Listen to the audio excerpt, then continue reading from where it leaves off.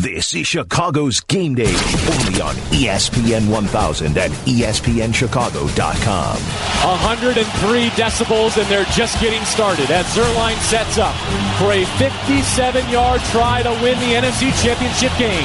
The hold is down, the kick clears the line, and Greg Zerline sends the Rams to the Super Bowl! LA will play for the Lombardi! And I think the thing that's so impressive about the Patriots and Tom obviously being a key part of that is just their ability to consistently find a way to be their best at the most important moments. You look at what they were able to do in terms of how they finished the season, then the way that they played in these two playoff games. They're the real deal, and he certainly is one of the best competitors of all time, one of the greatest quarterbacks of all time, if not the greatest, and they've got great players around them. They've got one of the greatest coaches of all time, and the Patriots are the real deal. Second and goal to go from the 2. Allen motions left to right, then reverses direction. Brady under center and gives to Burkett. Runs it left for the win! Touchdown! Patriots! And they're bound for Super Bowl 53! They're a well-balanced team. They have great players, great defensive players, led by Donald, and obviously they're well coached. Goff, Gurley, good offensive line, good skilled players, Cooks.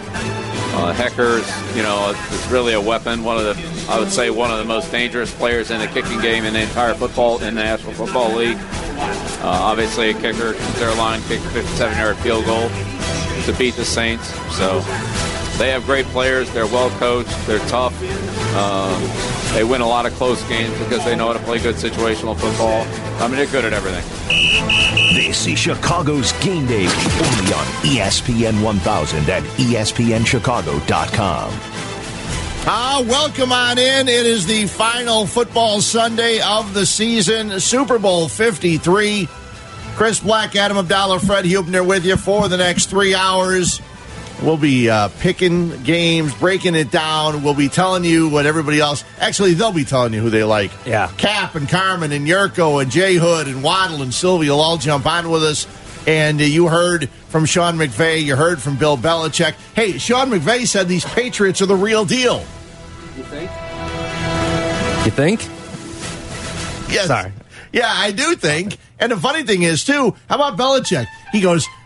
And they got a lot of good players. He goes to Cooks, and then the second guy he mentioned was Johnny Hekker. Yeah, right. The punter. So I don't think there'll be any fake punts today. And if there are, the Patriots apparently will be ready because they know who Johnny Hekker is. Well, no, because Belichick does this. I remember the Trubisky truthers came out of the woodwork when Belichick was like, See? Belichick said he's a good player. Belichick says everybody's a good player.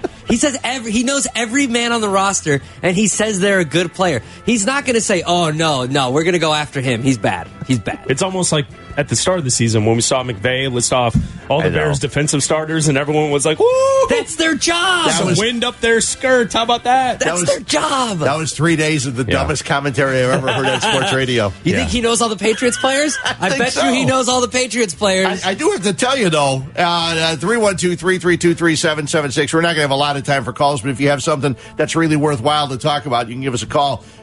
There are a couple guys. The Tribune did a piece in the middle of the sports section today, and he said, Rams, you should know. Now, Aaron Donald. No, do you guys know Samson? I can't even pronounce his name. Ebukam? Samson Ebukam. I do now. Give me a blurb. He's a second-year linebacker, been overshadowed by the addition of Dante Fowler, but Ebukam, I think he's the guy that intercepted the pass at the end of the Chiefs-Rams game earlier this year. Okay. And that led for a touchdown. His favorite movie's Notting Hill. He likes long walks on the beach and baking cookies. We all know Tyler Higbee. I don't know how you guys know Tyler Higbee, but my brothers and my nephew, we had a fantasy playoff pool, and one of the last guy you pick in your fantasy playoff pool, if that last guy scores, you pick like 18 guys. Mm-hmm. If the last guy scores a point, whoever the last guy is who scores the most points wins. At least you get your money back. And 1 year, Higbee was one of the last picks. And he dropped the ball that would have gave him a touchdown in a playoff game. And my nephew just looked at me and he just says, poor Higbee. And we remember him ever since then. And now Tyler Higbee has become a guy that catches the ball and doesn't drop the ball and is a key factor in the Rams offense. LaMarcus Joyner is another guy that was listed here. He's got to play at Florida State, so you guys probably know him. He played in national title games for FSU. On the Patriots side, James Devlin, obviously we know him. He's the fullback. J.C. Jackson. I had no idea. He's a cornerback. He'll probably be the hero. Yeah, and Joe Thunney is a fourth-year left guard. He could often see Aaron Donald. So those are some names that you may or may, today if you're at a party and you go, hey, who the heck is this Joe Thunney guy? Well, now you know. Yeah, well, unfortunately, I'm not going to pay too much close attention to the offensive guards. But let me give you a name, guys. They may be the guy that stops Aaron Donald. Let me give a name that maybe everyone will pay attention to today, Tom Brady. How about that?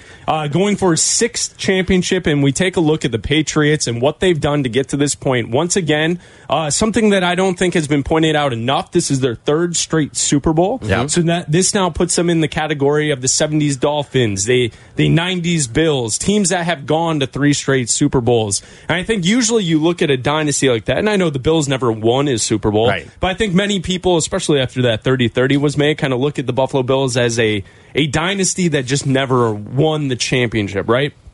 I don't think people look at this 3-year span of the Patriots and say that's a dynasty because, one, they lost the Super Bowl last year, and it's not like they've blown everyone out in the regular season over the last 3 years. The Patriots have found different ways to get to the Super Bowl over the course of the last 3 years, and that's kind of like how you describe the Brady-Belichick era. Over the course of the last 9 years, the fact that they get to the Super Bowl so frequently, it's all about morphing into something different to be the best at the end, right? Like, throughout the regular season, they're never the best team at one thing. They're never the best team on defense or this or that or the other. They're the best at game planning and executing that game plan in a big spot. Yeah. That's what the Brady-Belichick Patriots are to me. Well, they have seasons. There's Patriots seasons. There's September is let's doubt Brady season. Let's everybody say this is it. Sorry, the cliff, he's reached it. He's gone over the cliff. Belichick has lost it. Brady has lost it. It's the beginning of the end. Then you get to October, and it's defense season. And it's, they've got the worst defense in the NFL. They can't stop anybody. Brady's got to go out there. Oh, by the way, Brady's back. In case you were wondering, Brady's back. He never left. And they have to go out and they have to put up 40 points a game because their defense can't stop anybody. And guess what? They're Brady and Belichick, so they can do that because they've been able to do that every year. Then November, it's like, oh man, the Patriots are good again. And everybody doubts them in September and October. And then November comes around and December comes around. And everybody finally figures out the Patriots just kind of feel everybody out. And their games are like this, too. They've often started slow in Super Bowls. I think last year was the only year they've scored in the first quarter of any of their Super Bowls because they feel the opponent out. They take time and they learn everything about the opponent. And then when they get into the game, they relearn everything about the opponent and they take advantage of weakness. And Bill Belichick will find that singular weakness and expose it over and over and over again. If it's a bad corner, if it's a bad safety, he's going to expose that corner, that safety. If it's the run game, Tom Brady, sorry, you're done throwing for the day. We're just going to run the ball down their throat. They will find your weakness and exploit it over and over again. And that's what they've done every season. That's what they've done every game. And it is a dynasty, even if they haven't won every game. Because when you go to this, it's like, it's to do the bad cross-sport comparison, it's like LeBron in the finals. No one doubts LeBron is one of the best players ever because he's gotten to so many straight finals. It's like that with the Patriots. You know how hard it is to get to, get to a Super Bowl? The fact that they've gotten to this point every year is crazy. So, of course, it's a dynasty. And I don't think that if the Patriots go out today and let's say Tom Brady just doesn't have it, let's say he just doesn't have a good game. I don't think that's going to happen, but it's not like anybody's going to say, well, he's not the greatest quarterback ever anymore. You know what I mean? Like, I don't think anything is going to be taken away from their dynasty if they should lose this game against the Rams. Because the Rams are also a great team. Yeah, it won't take anything away. I think the one thing that we could see from today that maybe we could certainly take away is because we know the Patriots are great and we're not going to say they're not if they lose, is we could really anoint Sean McVay and Jared Goff as this unbelievable upstart project that turned into a team that won in their second season with a coach who's 33 and a quarterback that, quite frankly, not many people believed in. And the fact that Sean McVay, if he can get Jared Goff to win a Super Bowl, in year 2 of his system is pretty remarkable. And you go back to the legend of John Madden and his ability to win at such a young age. And that's what we look at with Sean McVay and this Rams team. You know, they have all the swagger throughout the regular season. They were the better football team. When you look at the two coming into today's matchup, you look at the fact that late in the season, they kind of fell off a little before they got back to the playoff swagger that they had. I think some of that in the NFL has to do with a team that maybe knows that they're going to make the playoffs, so they kind of take their foot off the gas a little bit as we get into the month of December. You know, no one was challenging them in their division. You know, Seattle made the playoffs, but it's not like Seattle was going to win the division. Right. It's interesting. A lot of the stats, when you break it down for the last 2 weeks, point to the Rams being the better football team. Now, we all know Brady's the better quarterback, and we know that the better coach is with the Patriots with Belichick as well. But I'm wondering if people have gone into this week's, especially when we really start breaking down the contest, if people have underrated how good this Rams team is, because everyone goes back to the default of what Abdalla just explained.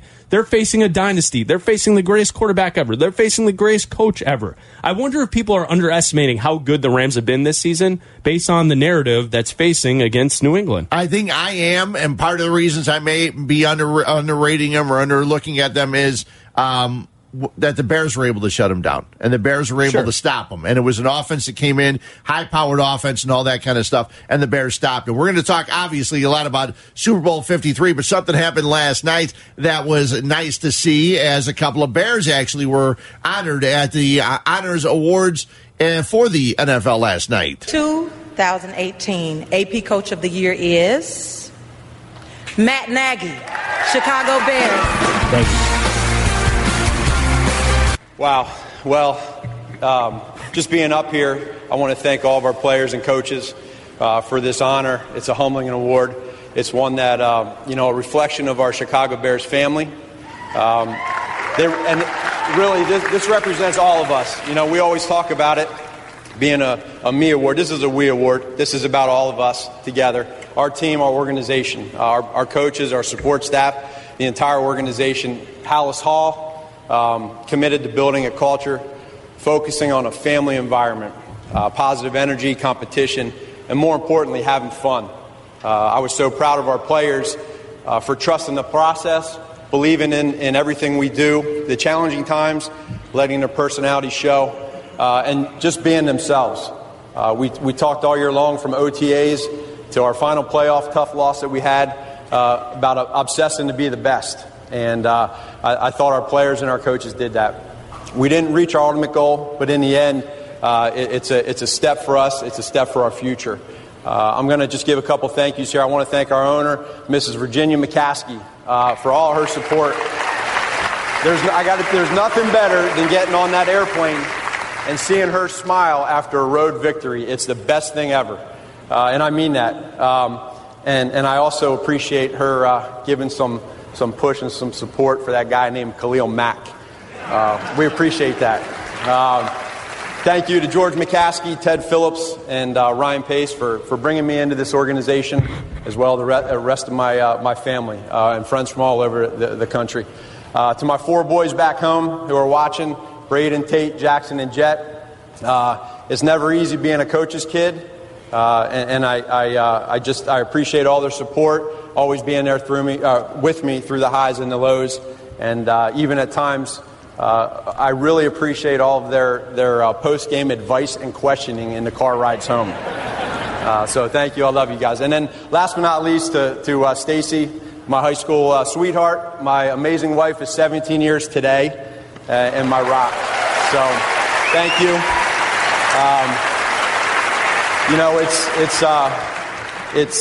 We cut the vacation short to come here on our anniversary, so she's a huge part of this, and she's a team player, and I appreciate that. So happy anniversary.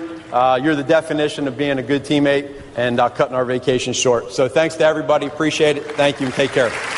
I love Matt Nagy saying his 4 sons in his post-game questioning when they get in the car on the ride home. Could you imagine after the Philadelphia game? Hey, Dad, why did you guys not cut Parkey earlier? Well, he answered that in that question. Remember, this award is a we thing. Yeah. It's not a me thing, Coach of the Year. So there you go. Well, we've got a lot of predictions to be handed out, a lot of predictions. You can take what you want from each one as you form your prediction for what's going to happen today. For the first one, we go to, obviously, the guy that starts our day, 9 o'clock. Cap and Company, David Kaplan, joining us right here on ESPN 1000. Cap, what's up?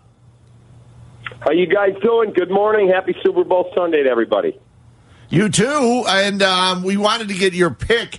And obviously, you've talked all week long about it. You've talked for the last couple of weeks, as everybody else has, about the Super Bowl. Any couple of keys that you see going into this game before you give your prediction? Yeah, I really think it's a huge key for the Rams. One, that Jared Goff doesn't turn the football over with, some stupid decisions trying to take shots down the field to pile up points early. That's one. Two, I think it's really important that Ndamukong Suh plays an amazing game. I look at this whole thing, and I think they're going to obviously double-team Aaron Donald, as the Bears did. That cold night in Chicago, Suh wasn't great. Their defense was okay. Mitch was terrible, so it all played together. Here you're going up against Tom Brady, the GOAT. So I really think Ndamukong Suh can have a big game. I do. I think he could play exceptionally well, and if he does, and Goff doesn't turn it over, I actually think the Rams win this game by double digits. Now, Cap, if the Rams win this game, how do you see this playing out? Do you see, because I'm with you, I think the Rams win today, but I think the way they have to win is by getting a lead early and putting points on the board in the first quarter and jumping on the Patriots. How do you see it playing out? Yeah, I'm right with you, Chris. We talked about it on the show this week together. If you look up and they are 17-3 in the hole, they're in big trouble because New England doesn't self-destruct to let you back in games. You're going to have to try and score early, get a couple hits on Brady, who has not been touched this postseason.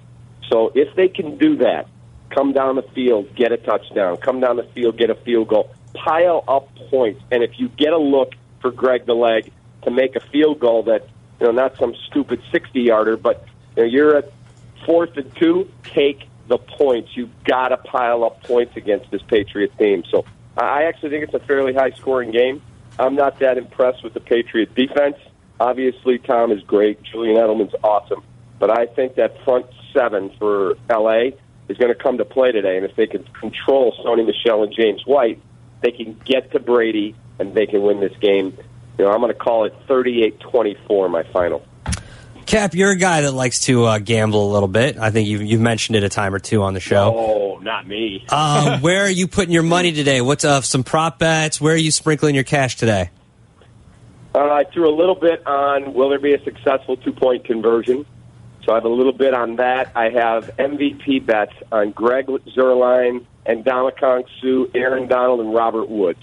One of those four. I get pretty good payouts on all of them. I really think Suh has a chance. If they indeed, as I keep hearing, are going to double Brandon Cooks and double Aaron Donald, that opens things up for me to have a shot at Robert Woods, who they run on the jet sweep if he was to break one. Robert Woods going deep, and Suh maybe forcing a fumble or two, getting a sack or two, and all of a sudden you go, wow, they ran the football well enough to get in the end zone. Jared Goff threw a touchdown or two, but the star of the game was Ndamukong Suh at 80-1. Cap, as we let you go, any surprise to you that not only the Matt Nagy was named Coach of the Year in the Honors Night, but the Assistant Coach of the Year, Vic Fangio? Yeah, and that didn't surprise me when you coordinate a group that is the number one defense in the league, and you've been around 30-some years, and I don't believe he's ever won that honor before. I thought it was well-deserved for Vic Fangio, obviously well-deserved for Matt Nagy. The only guy I thought that, got, and they didn't give it out yesterday, they gave it out a few weeks ago, I thought Ryan Pace was clearly the executive of the year because Chris Ballard did a great job in Indy. But let's not forget he was taking over a team that people predicted to have a pretty solid season with Andrew Luck back. He did a good job in the draft. But Ryan Pace took over a team by his own making, was 14-34 for 3 years, hired the right coach, hit a home run on every single signing in free agency except his kicker. So I would have given it to him, but Chris Ballard also a very deserving candidate. I love the accept the kicker. Cap, enjoy the game. We'll talk to you soon. You got it. You guys have a great day, and I'll see you soon. See you, Cap. David Kaplan with his prediction. He's got 38-24 Rams. The one thing that he mentioned, and even if the Rams get out to an early lead, which obviously people say, well, you're the Patriots, you don't want to fall behind. But we have seen what the Patriots do at Super Bowls when they are behind. As soon as you guys mentioned, I think it was Adam talking about it. I'm looking at, in my head, Matt Ryan was holding his hand up. I can tell you what happens when you have a big lead. Yeah. And, you got to protect that lead. You got to go on out and score. And, we know a lot about what happened there in that game with 28-3 at half. And all of a sudden, bad things happen in the second half for Atlanta. So this Patriots team, they can win. Some of the numbers about what Tom Brady can do. It's crazy. It's like he needs to taste his own blood first. And then he starts to get going. I know what numbers you're going to read. I've seen them. And it's like he needs to get punched in the face first. And then he's like, oh. Okay. These are other ones based on the Super Bowl, okay? He could tie, and I'll bet you almost nobody else would know this if you're not a diehard fan or you in the stats, but Brady would break a tie with, you guys know the player who's got the most Super Bowl titles along with Brady? Two guys share the title. Charles Haley? Yeah. Charles Haley. And Charles Haley, there's great stories about Charles Haley. Some of them I don't even want to tell on a Sunday morning because some of the things he did when he was with the 49ers. Something about someone's shoulder? No? Something about somebody's convertible. Okay. And, he was happy the windows were down and the top was down and he didn't have to worry about rolling anything down to do what he was going to do. But the Patriots, remember the phrase, it was always one for the thumb, okay? Because the team has got, okay, well, Brady's already got 5. What are we calling this one now? Because if he wins a 6, what is it? Second, okay. The second hand. I see what you're going with. Yeah, second thumb. I thought you got a second hand. I thought Fred was going with something else there. You got 15 more digits on your hands and feet before you have to go anywhere else. I thought you were trying to make no. Comparing to Charles Haley. No, not tying that. But Brady and Belichick, the oldest quarterback-coach duo in Super Bowl history, 107 years combined. Goff and McVay, the youngest quarterback and coach duo.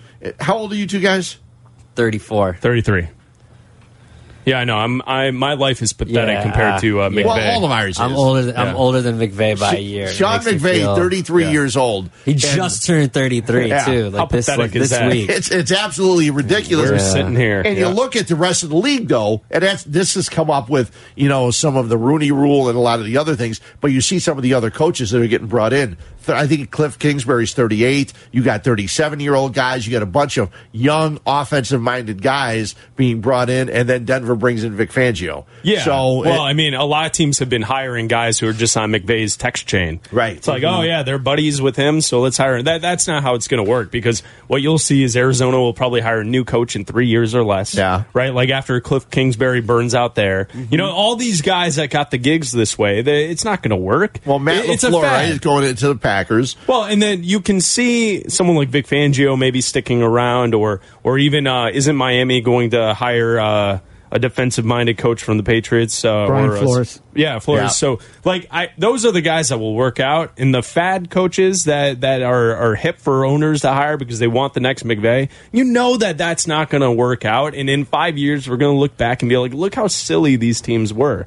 Well, the Rams quarterback coach, when this is over, goes to the Bengals, right? Yeah, exactly. So Cap mentioned some odds to win MVP and what he's putting his money on. So I want to ask you guys a couple of questions about that. What is your strategy when you do this? Because I like what Cap was saying. Cap has a couple of long shots. I think that's what Super Bowl Sunday is all about. Put some money on some long shots and hope you hit a lottery ticket, right? Because I think that's what Cap's telling us when he's putting money down on the kicker. Right?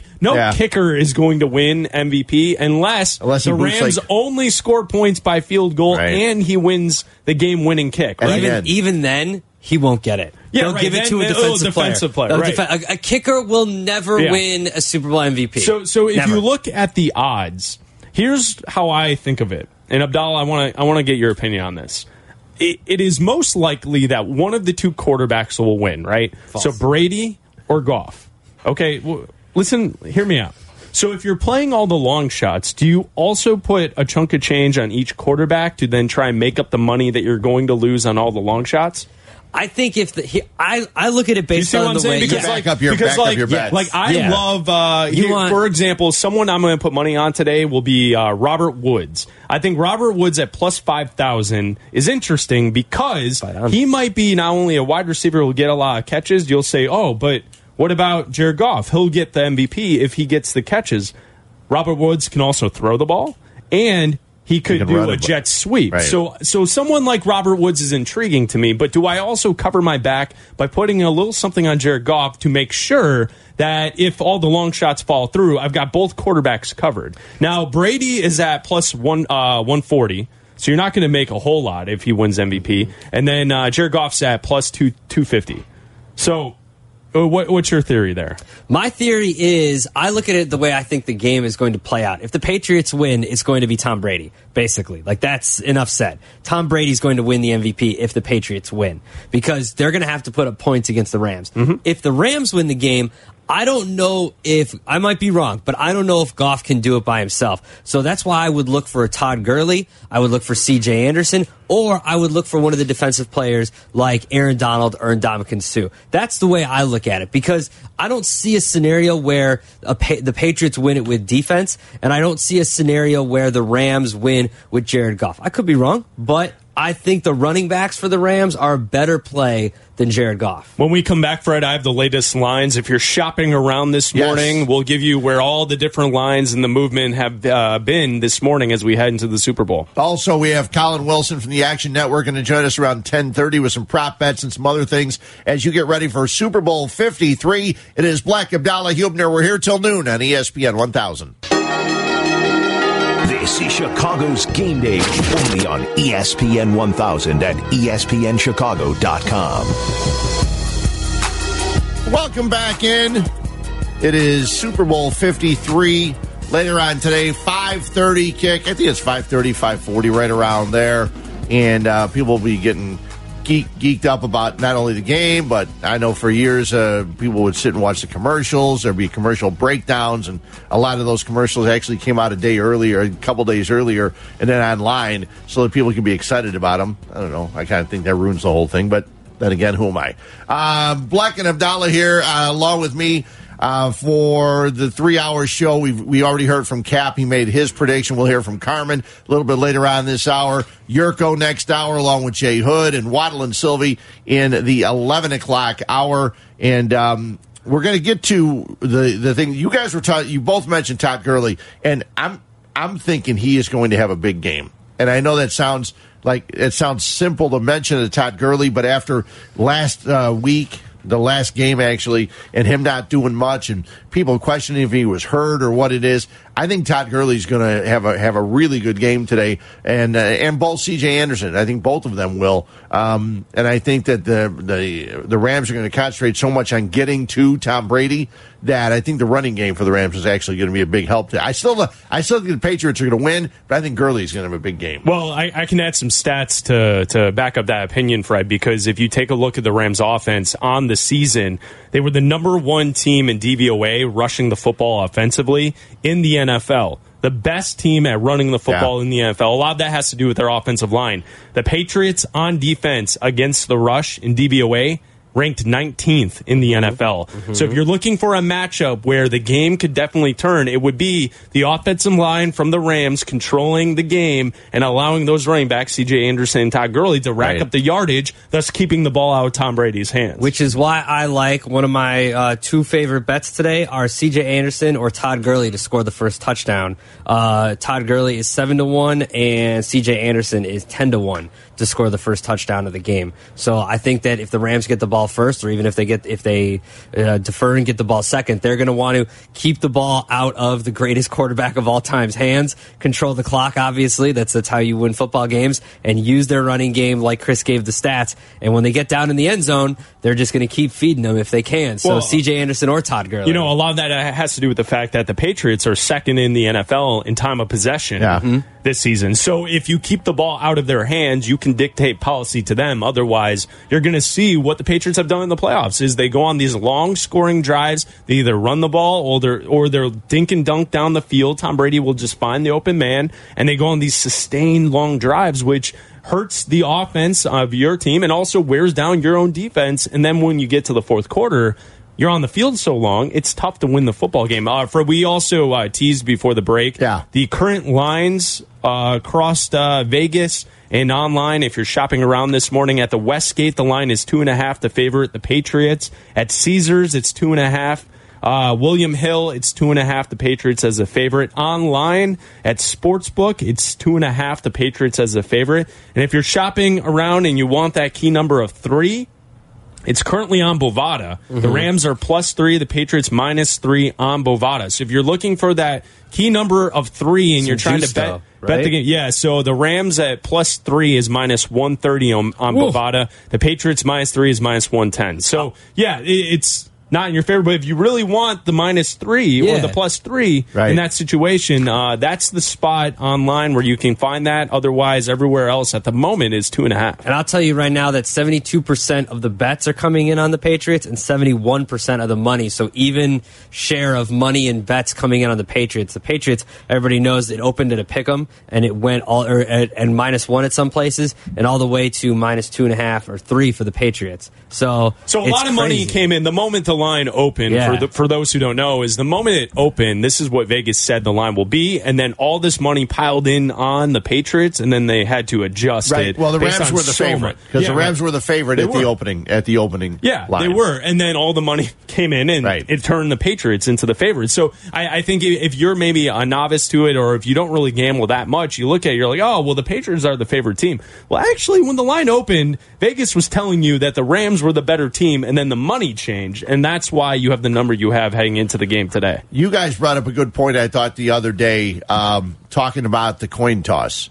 And I was sitting around listening, and the one thing I can predict is, and I understand what you guys were saying. I think it was you that was saying that if the Rams win the coin toss, they should take the ball and not defer, because the other teams that have deferred and give the Patriots the ball, they go on, like you were just saying, Tom Brady with the long drives and things like that. The one thing I can guarantee you is if the Rams take the ball, the kickoff's going to land at about the 7, because Belichick is one of the first guys to have his kicker kick the ball short, because Belichick realized, why am I going to kick the ball in the end zone and give them the 25-yard line? We don't want to do that. You kick the ball short, you force them to return it. It's a little bit higher. The odds are they won't get to the 25. And if they're returning it, there's also a good chance there's going to be a block in the back. They started at their own 7, their own 10, something like that. So that is a thing that the special teams really has to figure out, because there's nothing you want least than starting the game with the ball at your own 7 or at your own 10. So special teams is going to be huge at the very beginning of the game. A lot of times people they're just getting adjusted, they're getting their favorite seat, they're sitting down, they're getting their plate of whatever they're eating, they got their beverage, they go, here's the opening kick. Pay attention if the Patriots are kicking off, because it's going to be short, and that could be a big dictator of what's going to happen in this game. Yeah, usually the Patriots have the edge in the special teams game. DVOA, when you look at special teams from Football Outsiders, the Rams are ranked 17th on this season. The Patriots are ranked 16th, so they're a lot alike. The one thing I point out, Fred, is the Johnny Hecker thing kind of helps. He's got the special teams thing going. Sure, and when you take a look at if they get the ball in their end zone, how do they start? Like, does McVay then become conservative if they get the ball back in their end, like at the 10-yard line, and not at the 30 or the 35 or wherever they return it out to, or wherever they start the possession? Because I think that's a part of the key, is if the Rams get the ball early, do they establish the run and are okay going 3 and out and giving the ball right back to the Patriots? Or do you see the same offense you've seen all year long from the Rams and using the play-action pass to then implement the run game, and vice versa, and use the jet sweeps? And maybe you see a 25-yard pass deep in to Robert Woods to start the game. Maybe you see Brandon Cooks going over the middle to start the game. And then you see a Todd Gurley having the ability to open up some space and get out there on 2nd, 3rd down. It'll be fascinating to see the chess game between Belichick and McVay, because I think if you play conservatively in the first quarter, you're playing into Belichick's hands. I think if you try and dictate the game to him, I think that's where you have the best shot to win. And we all know how the Patriots will play it. I don't think McVay's going to play conservatively. Yeah, that's not his style. And exactly. I think what will happen is they're going to come out aggressive. Like that's how this Rams team got here, and that's how they play. And, go back to even the Dallas game. They hit the Cowboys in the mouth in that playoff game. Yeah. And they dictated the policy to the Cowboys from the start. And the Cowboys could never make up any ground defensively or offensively in that contest.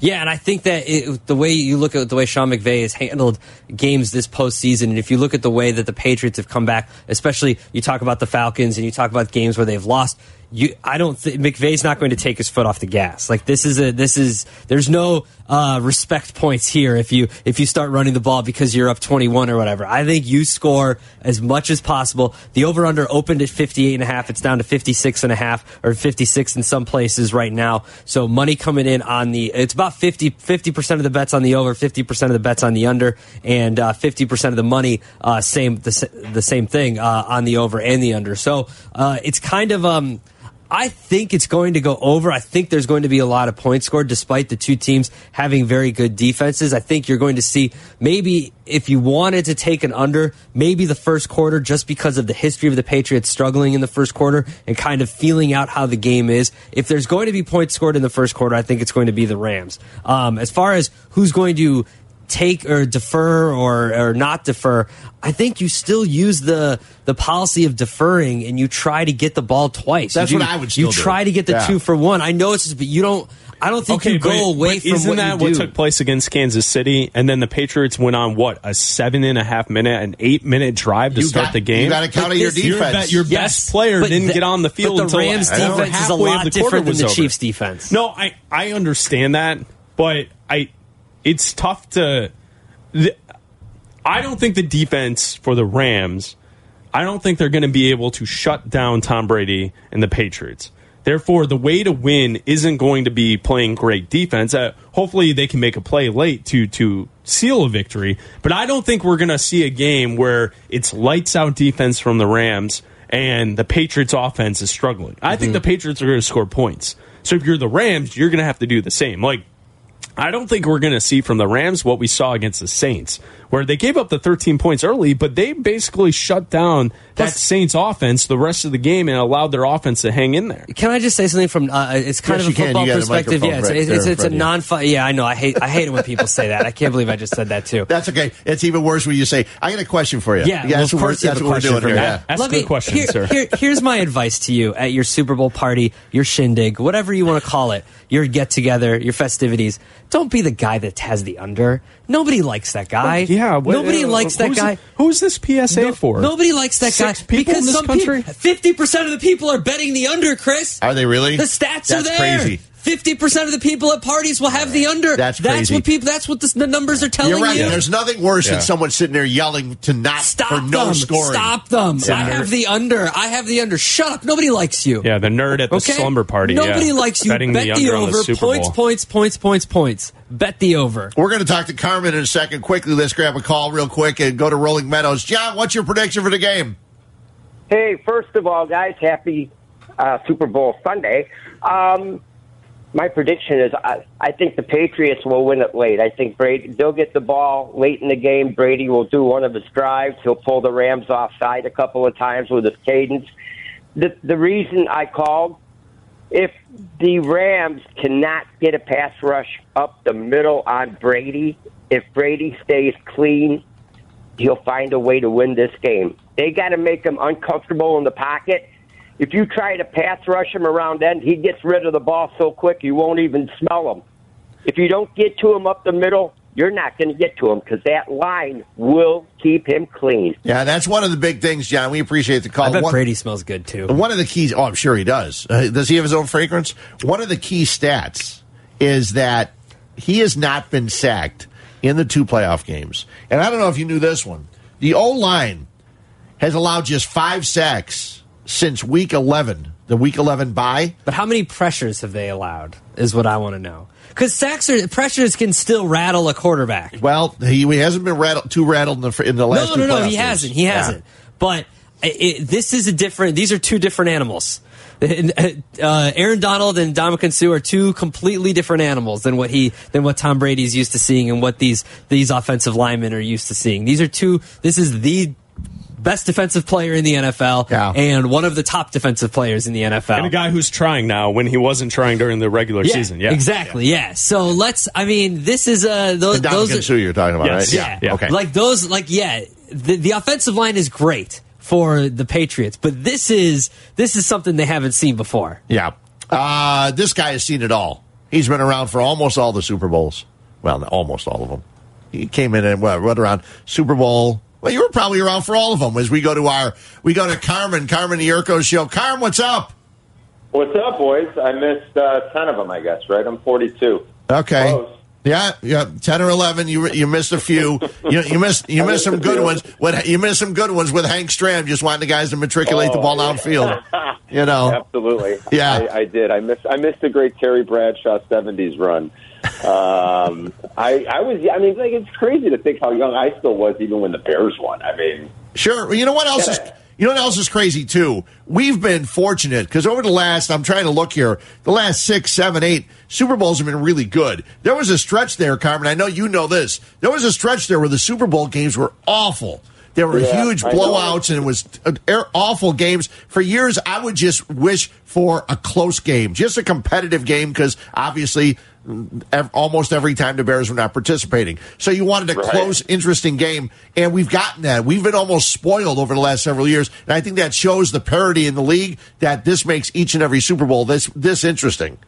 There were a lot of dog games in the 90s, it's true. I mean, after Buffalo's first one, the Norwood miss, that was a good game, obviously, with the Giants. But after that, they mostly got blown out, especially a couple times by Dallas. Yeah, I remember, and I know, Freddie, you'll remember the Charger. Right. The Charger, they got absolutely annihilated. Yeah, Niners, Chargers. The Niners just destroyed them. It was never close. So there were a lot of dog games through the 90s and in the early 2000s. Tampa's win was a blowout because of all the stuff that happened with the Oakland the night before, and there were a lot of dog games. It's been much better recently. Carmen, when you take a look at this matchup, which specific matchup are you looking forward to most between these two teams? It's funny, Chris, because in a league that is all about passing, we talk about it so much. The way the running games might factor in tonight is sort of ironic in a way. I mean, both these teams have run the ball a lot in the playoffs. If you start going through the numbers, the Patriots are, they're getting their running backs involved at a ridiculously high clip. And ESPN Stats and Info had that nugget earlier in the week about the usage rate of the running backs for the Patriots is the fourth highest of any playoff team over the last, I think, 17 seasons. So, when they lost Josh Gordon, they really lost and because Gronk's just not the same, they lost any sort of real ability to stretch the ball down the field. And so what do the Patriots do better than anybody else? They kind of adapt and adjust, and it's been about running the ball and using Gronk as an extra blocker, and then, the quick passing game, getting James White involved, and we know what the Rams can do on the ground. I think Gurley's going to be a much bigger factor than he was 2 weeks ago in the NFC Championship game. So I think it's going to be, believe it or not, all we talk about is how it's a pass-happy league. Whoever probably does a better job at controlling the line of scrimmage and running the football has a real good shot. But I think you're going to get a heavy dose of the run out of both teams tonight, especially out of the Patriots. So we had Cap on earlier, and now I've kind of figured out the flow of how these are going to go. Fred's going to bring you in and ask you a question about the game. Chris is going to ask you your favorite matchup, and then I'm going to ask the question of how you're sprinkling your money around this afternoon. Yes, I like it. I've got. When the line opened and then it quickly last Sunday, as I was watching, it went out to the Patriots -1. I just quickly jumped in. I'm like, I knew where it was going to go, and I'm like, I'm getting Patriots -1 right now. So that's the bet I made. I don't feel great about it. I will say that if you look at the last 10 years, we were talking about how these have been pretty good lately. The last 10 Super Bowls, one game went off as a pick'em. I think it was the Pats-Seahawks game was actually a pick'em. So we have 9 spreads to look at over the last 10 Super Bowls, and the underdog is 7-2 against the spread. And there's I think 4 or 5 outright wins in there. This has been a game for the underdog. So that might tell people or convince people to get in on the Rams as a small dog. You're not going to get much on the money line. I was just looking. I think it's about +112 right now. I've got a few props out there. I don't go crazy with the prop bets. There's just too many, and it's too overwhelming. And before you know it, you could have $300 with the prop bet. I used to be more into them, and I'm not as much anymore. I've got a few that I like. I actually like the Josh Reynolds total for the over. Ever since Cooper Kupp's injury, he's kind of been the other guy they go to if they can't find Cooks. He's had his total is. I might have gone up now, but I had it at 49.5, and he's gone over that in 3 of their last 5 games. He's easily gone over that. So I think he could be in line for a decent day. I think Gurley factors more than he did. Like I said, I think his total, which has come down a little, his over total is probably a good one. Good article this morning on 538 about Gladys Knight going over the total if you want to get your feet wet on that one. But I've got just a few prop bets that I'll play. And then I've got all these squares, too. It's like, how much money can you have invested in one game, right? I'm in like 3 different squares pools. I'm in a line pool. I mean, there comes a point where you just say, all right, I've got enough out there. Let's just enjoy the game now, and hopefully we win a little bit. Well, and if you got strip cards at the party, then you're in trouble too. It's a lot of exposure. Yeah. A lot of exposure. Yeah, but strip pole, line pole. We call them line pole strip cards. Okay. Like Freddie said, I'm in one of the group of guys in the neighborhood. We've been doing it all through the playoffs. I'm in that. I'm in like 3 different squares pools. It's like, when does it end? I got a lot of exposure out there, like you said, Chris. I want to be careful. So what's your pick for the final? I'm going to pick. I do think it'll be close. I'm going to pick Patriots 27, Rams 24. It might be. Who knows? It's so hard to predict these things. Who could have ever imagined last year would have gone the way it did, or a couple years ago the crazy comeback for New England? I mean, who knows? That's a pretty safe pick, but. I'll pick the Patriots to win. Even though I don't feel great about it, I'm not totally convinced. And if you look at a lot of the metrics, it tells you that the Rams are the better team. Like most of the Vegas odds makers and their power numbers knew the Rams were the better team. They just, they are always looking to balance the kind of exposure they have. So that's why the Rams probably didn't open as a bigger favorite. They knew the Patriots would quickly be bet as the favorite. But I think a lot of the numbers tell you the Rams are better. I'll roll with Belichick and Brady tonight, though, and what's probably going to be a close game. So we'll see. I wanted to make sure you were on the phone for this because I know you love weird stats like this. Yes. So since the inception of the college football playoff, Alabama and the Patriots have alternated championships every single year since 2014. So Ohio State won in 2014. The Patriots won the Super Bowl. In 2015, Alabama won. The Broncos won. In 2016, Clemson won. The Patriots won. Last year, Alabama won. The Eagles won. This year, Clemson won. God. So it's the Patriots' turn. It's the Patriots' year. I'm telling you. Now that's one I had not heard yet. In all of my research and all this stuff that I have seen the last 2 weeks, I haven't seen that one. Good one, Abdalla. I like it. Now maybe I feel a little bit better about Pats minus one. Yeah, I was going to say, now you can feel better about your Patriots minus one. Maybe. Yeah. Yep. Carmen, enjoy the game. We'll talk to you later. All right. You guys, too. See you later. See you, Carmen. Carmen DeFalco, he's got his pick in 27-24, so he's got the under also. Yeah, he does. You guys point out all these numbers, and it's a game for the underdog over the course of the last 10 years. Yeah. To me, when I hear Carmen say that and we think about it, doesn't that just mean that the public is dumb?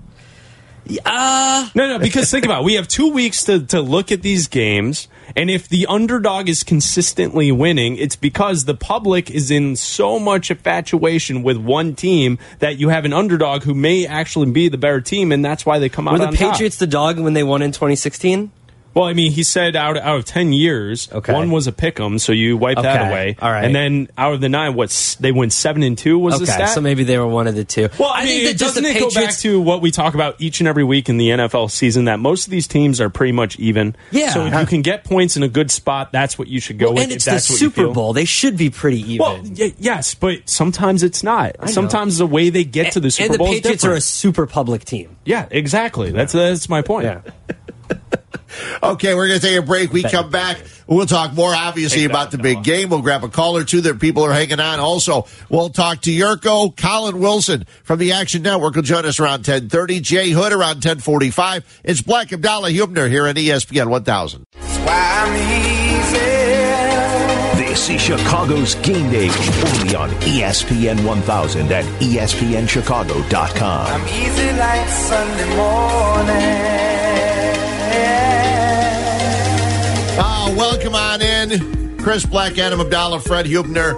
Super Bowl 53, the Patriots and the Rams. I'm just so happy the Rams are wearing the blue and yellow because that looks so cool on the field. Those are awesome. Yeah, they're very, very cool. Like, you should have to wear your cool, like if the Chargers ever make it, they should have to wear the powder blues. Powder blue. Yeah. Yeah, the Bears wear orange, right? No. Oh, no, please no. Let's not do that. You stick to the Navy, right? The Navy and the white pants. So remove the Bears from this conversation because I think most of us would all say that that's the best uniform in the NFL. This Rams yellow and blue uniform, the throwback uniform, that's the second best, right? Like if you remove the Bears, this Rams outfit that they're going to wear today, that's the best uniform in the league. I like the Chargers. I'm going to go. I like the powder blue. It's still good. Still good. I like the Chargers. I like the powder blue. I've always liked the Dolphins. Dolphins good. Yeah, the old because school you got Dolphins. with the orange piping and everything else. And, that's good. You gotta love the orange piping. Yeah, Steelers, the Niners have changed theirs a few years. The Niners have changed theirs a couple times. The best Niner uniform was the shadowed numbers. Yes. I agree. That was one throwback one. Yeah, that was a cool one. There's a lot of all the Seahawk uniforms are all pretty cool. And when I first saw them, I didn't like them. And the more I looked at them, the more I go, these yeah, it's a solid uniform for a newer uniform. Usually the new uniforms aren't as like Denver's boring. Denver uniforms Denver should go back to the old helmet too. The D on the helmet with the Bronco coming through. Chris and I went to high school. Our high school mimicked Denver's uniforms. Yeah. Okay. Like with the except it was black and orange. Yeah. But we had like the same numbers. Well, that's the same cool. like number font as the Broncos. So I'm sick of the Broncos numbers because I've watched it for 4 years in high school. One guy that got a lot of talk over the last couple of weeks is Nickel Roby-Coleman, not only, for what he did in the game with the Saints and his pass interference not getting called, but also when he was basically saying, it appears, Tom Brady's, he's getting a little old. He may have seen his better days. And he obviously, as they always do when the media gathers, clarified his comments about Tom Brady this week. Tom Brady's a great quarterback. We're preparing as a team. We all in the Super Bowl. There's only 2 teams left. And, we out here. At the end of the day, we still got to play. We still got to play football. I'm not taking nothing away from his game. I can't take nothing away from his game. This is my first appearance. He been in this place many of times, in this position many of times. So I'm not going to make a big deal out of this situation. Like I said, words got taken out of context. I respect them, and we're going to go out there on Sunday and we're going to play football. Okay, I know you guys watch football each and every Sunday. You watch football on Saturdays. You watch football on Thursdays, whenever it's on. Yeah, Nickel Roby-Coleman, fight on. Did you know Nickel Roby-Coleman before that pass interference call? Yeah, because he was getting called for pass interference calls at USC. Yeah. Okay. He was getting 15-yarders at USC. That's what he did. Okay, I did not know him. I did not know him. He did not stand out to me. Yeah, he was an irritant in my life, yes. Okay, so you guys obviously knew him for USC. Well aware, yeah. But I did not. They go, Nickel Roby. I don't know how to say his name. Is it Nickel? Is it Nickel? Who is this guy? I didn't know who he is. It's not like you'd scheme for this guy, and all of a sudden there he is. I think that you look at it, and I thought the Saints, when they game planned against the Rams, they gave too much respect to Marcus Peters and Aqib Talib, and to go out with not throwing the ball to your number one guy and Michael Thomas seems like something that's a mistake. Not only did you lose the game, and I know that Sean Payton said he just sat around and ate ice cream to watch Netflix for a couple days after losing the game. But in my opinion, watching that game, I hate when a team and their offense gives too much respect to the other secondary guys. One of them actually made the Hall of Fame yesterday, Champ Bailey. People wouldn't throw Champ Bailey's way. People wouldn't throw at Deion Sanders. Now, for some reason, it seemed like with Michael Thomas, they didn't try to go to him enough because of Marcus Peters and Aqib Talib. What's fascinating to me is throughout the season, a lot of people would point out that the Rams secondary struggled. And they did to an extent, but really the problem on defense for the Rams throughout the season was their run defense. And even with Donald and Sue up front, they couldn't stop anyone on the ground, and their pass defense was actually decent. Now, I agree, Fred. I don't think that the Saints attack them enough, and I'm interested to see how Tom Brady will attack these two corners for the Rams. But, really, their pass defense, especially in the playoffs, has been really good. But their pass defense throughout the season, DVOA had them ranked as the 5th best pass, ninth best. Ninth best pass defense in the NFL. On defense for rushing, they were 28th. So the problem was stopping the run. It wasn't in the secondary. But I feel like since you have two high-profile guys who are traded to the Rams, who have had success in other places, who are a little bit outspoken throughout the season. Each and every week, they're chirping up, trash talking the other team and all this stuff. They're easy targets, but really, they've played pretty well.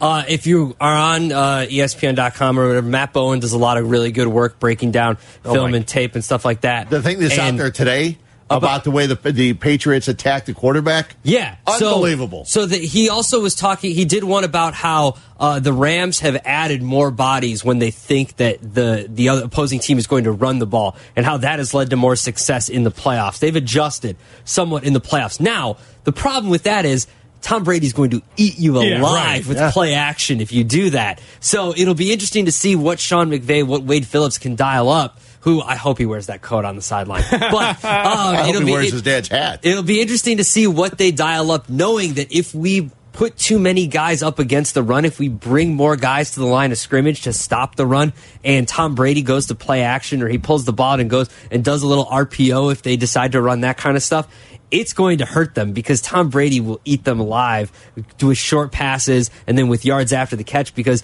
their secondary, they've played well, but I think that you're going to need two guys to bring down Gronkowski this year. So, and every year. So it's going to be interesting to see how they adjust, because they've been successful so far, but they haven't faced Tom Brady yet. This is a game where when the Patriots need something, all of a sudden you're going to see like 3 straight passes to Chris Hogan.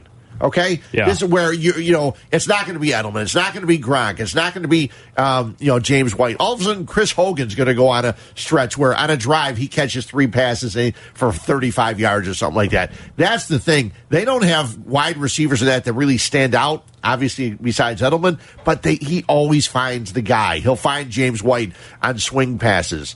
And he doesn't throw much to Sony Michel. Usually when Michel's there, they run the ball. But the one thing they do is they run the ball well when Sony Michel's in the game. He's rushed for, I've got his numbers, he's rushed for 242 yards in the 2 playoff games. It's ridiculous how much they've run the ball. Yeah, and Fred, to your point, the MVP from championship weekend, Tony Romo, the reason why Tony Romo can guess all of these plays for the Patriots as the game's happening is because of simple math. It's not anything that Romo knows that no one else can figure out, and Brady is doing the same thing. Yeah. The reason why he can go to Hogan 3 straight plays, and you're like, man, why is he going, oh, wow, how can they not stop him? Well, the reason why, Jim, is because all Romo's doing is saying, oh, there's a safety who went over there. Now it's a one-on-one matchup. What will happen is Brady will take a 3-step drop, and he'll go right to that one-on-one matchup. Mm-hmm. And that's all that he does all game long. Now, you got to try and figure it out to stop him. Yeah. But that's why Tony Romo won the MVP in both games last weekend or 2 weekends ago, and why everyone's fawning over him is because of simple math. And that's what Brady excels at. There's actually a prop bet you can bet for how many Here we go, Jim! How many plays that Romo will predict correctly. Not predict, but predict correctly. Can I get this out there now before we get to Jurko? Don't do it. Here's the thing. You don't like him. Well, it's not that I don't like him. It just stop talking over Jim Nantz. Okay. Allow him to do his job, right, and then you do yours. We get it. You don't like him. What do you mean? I don't like him. You like someone who sounds like I mute them half the time. I so don't do I, care for the most part. Unless it's a fine Monday Night you're Football on hear it ESPN. tonight. Yeah, I won't today because I want to hear what Romo has to say. But you're right about that. It is just a numbers thing. And think about it. Earlier this year, it came out. Tom Brady said, I know the answer before the question's posed. Right. And what he meant was, when I go to the line of scrimmage, whatever they do, I already know what the answer is. I already know if their safety's over this, if they have if they're playing this defense, I know where I'm going with the ball. I already know it before I get to the line of scrimmage. That's why it's funny, because so many times during the course of the year, when I was working with Mongo would always tell me, you got to be good enough so your quarterback knows as he goes to the line of scrimmage. Not when he gets there and looks over it. He's got to know as he's walking up. He's got to know where, at that point, this is what's happening. Well, that's what's going on. Here's where I'm going with the ball. That was the brilliance of Peyton Manning. Yeah. That's why he was so good for so long, and why what they did was so revolutionary in the NFL. It was, we're going to stay in no huddle because I'm just going to point out where you guys are messing up and go to that spot each and every play. And that's where you might see this work in the advantage of the Rams, because if you've ever noticed the way McVay calls plays is he, after a first down or a long play, they immediately go up to the line of scrimmage and try and run another play. Yeah. Or if not run the play, At they least get up and Jared Goff will survey what's going on, and then he will figure out what they're going to do to follow up a big play. That's something the Rams have done all season long. This is a strange question to ask at this time because it actually works really well, and we talked about it a lot. But do you think it's fair that the headphone for the headphone and the microphone for the quarterback and the coach is on up until 15 seconds left? Do you think that's fair? Because basically, and we'll talk about this obviously more when Jared Goff gets or does not get a big contract, because all the play calling is being done by Sean McVay. Sure. Okay. Do you think it's fair that stays open, or do you think there should just be signals and they should not be able to talk to their quarterback? I think it's fair, and I think what's interesting is what McVay has figured out is that if they get to the line sooner, he's got more time. He can tell Jared Goff exactly what to do as they stand there, and then when they get to 15 seconds, it cuts off, but then he's already got the answer, what we're talking about with Tom Brady, and all these different quarterbacks who are so great can figure out on their own. I think it's fair. I think what I'd love to hear, and they'll never let us do it. But how cool would it be if they recorded McDaniels in the headphone, in the talking headset to Brady you and could open it. McVay, Yeah. and 2 weeks down the road, like the mic'd up, you're able to hear what the two guys are saying. Now they'll never do it. Never. They probably won't, because it'll expose young It'll players expose too much to them not really knowing what they're doing on the field. Then you expose play calling too. That as well. But like a month after the fact, does it really? I guess it goes does for next year. Yeah. It would also show, though. It would show what Brady does with what he has, as opposed to what a young quarterback does with what he has, and how he has to walk through the paces. Where I'm sure McDaniel says like one thing, and Brady goes, "Good, we're set." I don't think McDaniel's in the headphone until 15 seconds left. He probably isn't. What's funny is I've always thought the NFL is very concerned about people going to football games, right? I always thought, Abdalla, you've been to a NASCAR race. Indeed. At NASCAR races, you can pay like $70 and get headphones. It's not even that much, I don't think. That dial in. It doesn't matter. Do you need to argue about that? No, I'm just telling people, because people will be like, "That's 60, a lot of money." 65. It's at least over 50. How about that, Abdalla? Does that work for you? It's like $20. But the device allows you to listen in to the crew chief, talk to the driver himself. Yeah. So at Jimmy Johnson, you could hear the conversation back and forth as you sit there. It would be fantastic if in the NFL, if you went to a game, if you were able to get a device to allow you to listen to both offensive coordinators or head coach talk to the quarterbacks. That would be really cool and an incentive to get to a stadium, because I think we all want to learn. We all want to hear the conversations going back and forth. And it's the most important two conversations that take place throughout a football game. Well, I think that, and I know you were not happy with the way Tony Romo does it, but I think the reason Tony Romo was the MVP 2 weeks ago, because the people that are sitting on their couch, even if you, quote, think you know the game, or if you do know the game, now that's what they love to hear. They love to hear that stuff as opposed to reacting afterwards. Now, Collinsworth does a great job, but Collinsworth doesn't predict or say plays that are coming up much, but he'll break down what happened afterwards. Nobody does I think he does a great job. Right. And I think that's why everybody loves what Tony Romo does. I think it's interesting. I find it fascinating that people are so impressed with the predicting manner of the call. Like, I don't necessarily need that, because I guess maybe some of us who are watching these games are thinking about this stuff to begin with, they're killing the play, they're probably going with this. Right. Like, that's something that maybe we think about that maybe the average person doesn't think about. They're just sitting and watching, not really thinking of the actual content of the game. Let's grab a real quick call before we try to connect with Jurko. Let's go to Norwood Park and Eddie. Eddie, you're on ESPN 1000. Thanks for hanging in there. What's up? Hey, guys, how you doing? Well, you can't talk up top Gurley, because if you guys been watching this football for the last month over here, that guy is definitely injured. I wouldn't even be surprised if he doesn't finish the game. The one touchdown that he got, he sat on the sidelines where C.J. Anderson did all the work, and I wouldn't be surprised if that was a call from the top. Well, let's put him in just to get the touchdown for him, like Beasley was saying about management. And, well, that was my first point. And the next point is, if the Chiefs were playing the Rams, I believe the Chiefs would beat them and the Pats will beat them, and they would both have been favorites over them. Huh. To address Todd Gurley, Lindsay Theory was on with Cap and Company on Friday. She's the reporter for the Rams for ESPN, and she said that Todd Gurley's healthy. So who knows? Maybe in that game he was a little banged up. Maybe, Sean McVay saw the jitters. I mean, he dropped that pass, which led to the first interception, which led to the Saints scoring. And maybe said, maybe the moment's too big right now. Maybe we need to settle him down, sit him on the side, and we have C.J. Anderson, so let's use him. I mean, I think what that pointed out to me is something that we've talked about for a long time on this station, is that running backs don't really matter. As long as you have bodies, that's what matters. Right. And who it is, it does not matter, because it's about the offensive line, it's about dictating the play calling, and whoever that is carrying the ball in that situation is not as important as the actual play call of a run from the team. And I think that's where people see the fantasy numbers and they see a guy like Todd Gurley and they're like, there's got to be something wrong. Well, he's a running back. This happens all the time with running backs. Yeah. They have a very short lifespan in the NFL, and they're great for a very short amount of time. And if you can find a guy who can hit the hole at the right moment that works better for your offense, go with him in that moment. We've seen the same thing with Jordan Howard here. Plenty of Bears fans want to tell us all how important Jordan Howard is. Right. I don't think he's that important.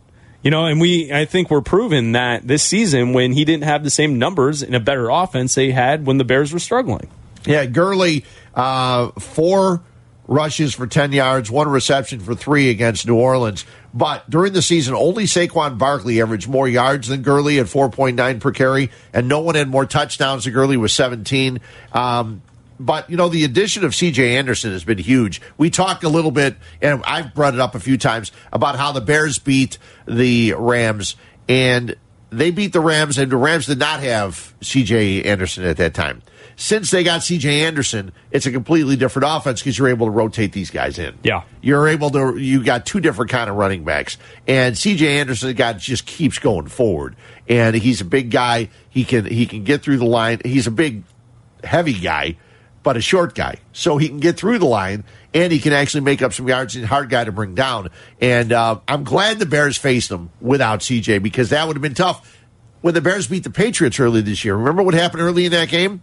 Sony Michel went down with an injury. Mm-hmm. So we talk a lot about how the Bears did against these 2 teams. If Sony Michel was there the whole game, that would have been a whole different game. Sure. Because he was running it up on the Bears early in that game, and then he went down with an injury. And I'm not, the Bears took advantage. You do what you do. Guys got to be out in the field. But next year, they play, let's see, they don't play the Patriots next year.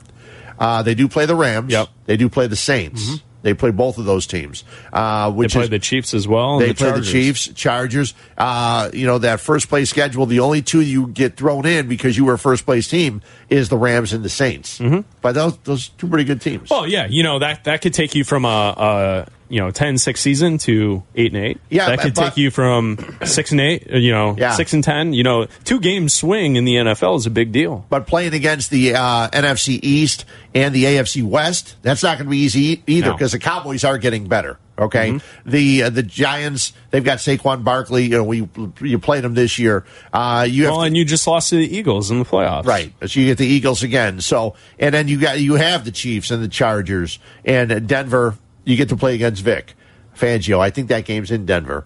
The whole thing with the Bears, and yesterday, for those who missed it, Matt Nagy named the coach of the year in the honors show, which, Felix was talking to me about it. And you would think that someone like the NFL could have a show on live. Yeah. The show was recorded, and not like recorded the day before. It was recorded and run like 2 or 3 hours later. Well, not even. You got it's Saturday night in the Super Bowl. There's parties. Nobody wants to be at an award show. Well, that's true. No, record a little bit earlier. Well, Fred's talking about people at home. Right, people at home. The show was recorded earlier. They could have put it on. You know what was on Channel 2? My wife and I know because we watched it. Big Brother, Celebrity Big Brother was on. Oh, yeah. What did Scaramucci do? Isn't that his name? He didn't last. They vote people off on that show? What did they do? He was a plant. A plant? He was only on for a little bit, and he was actually dropping a little hints and clues and stuff like that. He was a rat? What? Kind of. He's kind of a rat. So they got this house, Abdalla, and they put celebrities in it. But No, I understand the concept of Celebrity Big Brother. I thought they all lived in there until the end. Huh? No. No, you vote people off. There's I a didn't winner. know. So it's like Survivor, It's only a but in month a long. house. It's only a month long for the celebrities because you can't keep the celebrities, too far out. They're busy. I didn't know this. So is it the same rules as Survivor? Yeah. No, not Survivor. Oh, but it's CBS. Yeah. The rules for Survivor are a little bit different. Yeah, but they vote people off, right? Yeah, you vote people out. Okay. Yeah. So in Big Brother, they vote folks up. See, I've seen the promos. I've never watched. Yeah, I we watch don't it all the understand how they have why does it look so bad? Like MTV has all these shows and it looks good. Why is CBS? It's one house. It's always the same house. What is Big Brother? Have you not seen the previews of Big Brother? Super Bowl. What is going on here? You act like you're not going to see a promo for Big Brother's house. First of all, my favorite part of the Super Bowl being on CBS is the bad CBS show promos. Oh yeah, they all look like they're completely made up. I can't wait for 8 promos for whatever military show is on that military courtroom drama show. New to CBS. Yeah. Dog in a shoe. Yeah. Oh, that's what they shoe do. is the dog's best friend. Big Bang Theory promos an hour. Every network does it. No, but Fred, NBC does it CBS so bad, is just slapping together algorithms at this point. ABC, fine quality programming, though. Yeah, right. Come on, Fred. Fine quality They all do it. Fox even does it. How many promos for The Simpsons and for Podiatrist in the Farmer? Family Guy? Can you CBS see? only. CBS. All of them. How many? I mean, that's all you see is promos. For All that of stuff. them. I actually do enjoy the commercials, except they're already dropping them early. Yeah, I'm fine with that because listen, during commercials I gotta go to the bathroom, I gotta get up, I gotta get more chips, I gotta get more dip, I gotta get more drinks, I gotta do this kind of stuff. If I see a commercial that I've already seen online, I know I have 60 seconds to 90 seconds sometimes with some of these to go somewhere and do something. Yeah, perfect time. You're not a Maroon 5 guy, I'm sure, so you can. Oh, Travis Scott, come on! Oh well, and Big Boy, yeah, Travie. I thought Big Boy. I thought they were serving burgers. I thought it was the guy that. Don't you know who Big Boy is? No, I have no idea. I just know he spells his name with an I. You know who Outkast is, right? But I didn't know who Big Boy was. He's in Outkast. I did not know He's that. in the Outkast. And I did not know that. Let's be real here. I believe in the 90s we're vamping trying to find Yurko. That's what we're doing. No. It's no surprise to the observer of the Yurko scene that whoever Felix scheduled him for the 10 o'clock hour should have known that Yurko shouldn't be awoken before 11. That's an 11 o'clock booking. That's at 11 o'clock. You should have flipped him and Silvy, Felix. So let's be real, though, for a second. In the 90s, we had good commercials during the Super Bowl. These are good commercials. No, they're not. I've seen the Amazon one. I think is very good. There's a dog in it, and I think it's very funny. I'm going to go three-legged. He's got all 4 legs. The highlight of my week was explaining what ASMR was to Waddle and Silvy on the air because there's an ASMR commercial, and if you don't know what ASMR I don't know what ASMR is. It's like audio. It's basically when someone gets really close to the microphone and does something into it, and all the kids are into it right now. And there's a Michelob Ultra commercial with Zoe. What's her name? Zoe Kravitz. Okay, and she's like doing this she's like tapping on the beer, and it's really loud, and there's a lot of these ASMR videos out there. But now you can Google it before your Super Bowl party, so you know what it is. So everybody's like, "What is this?" And then you can be the smart one at your Super Bowl party and be like, "That's what the kids are into." I'm gonna go Wilbon on you. That's a bunch of junk. That's fine. You can be. It's a bunch of junk. I don't care what it is. The commercials used to be better. You know what was great? Someone spent $5 million Frogs on that. telling me Budweiser. That was great. That was a commercial. That actually was a good commercial. Yeah, take that, Abdalla. We come back. Collin Wilson from the Action Network will join us, unless he's with Yurko somewhere. He will join us right here. It's Bleck, Abdalla, Huebner. We're here till noon. A lot more football talk. We'll hear from Hoodie, Waddle, Silvy, and we'll track down Yurko right here on ESPN 1000. It's a bunch of junk. This is Chicago's Game Day, only on ESPN 1000 and ESPNChicago.com. No, I think we were so excited that we won that game, and Todd is again so unselfish and so such a good teammate. It didn't affect him. A lot of guys you would see around the league that would throw tantrums and have a fit and go out in the media and talk about it publicly. But I think if you look at when he talked about it last week in his press conference, he handled it like a pro and like we all knew he would. And I expect him to have a huge game this weekend. It'll be fun. That is Rams quarterback Jared Goff answering the question, is Todd Gurley frustrated? He says no. It's all about team. All about team. Our team this morning, Bleck, Abdalla, Huebner, here until noon. Super Bowl 53, 5:30 start. And Abdalla, I agreed with you on something you said in the air this week. At least one thing. You said you wanted the game to start earlier. I do. Yeah. I want the Super Bowl to start earlier. Like a 3:30 start? Yeah. 3:30. 3:30 is not bad. 4 o'clock. Look, if we lived in L.A., it would be 3:30. Right. But we don't. So it's 5:30. And East Coast, 6:30? I know. No, I'm not even watching it at that point. A 3:30 start would be awesome. I want the party to start earlier. I want an earlier party can start I earlier. want it earlier. Waddle doesn't want me showing up. Listen, I told him I was going to show up for this Arsenal Manchester City game, but I'll have to settle for the 1 o'clock. Who's playing Celtics Thunder game? I'll show up for that and watch that. Help him set up. I think 5:30 is a fine time. No, I want 4 o'clock. I want 3:30, 4 o'clock. I want an early. I want a day. I want a darty. I want an all day party.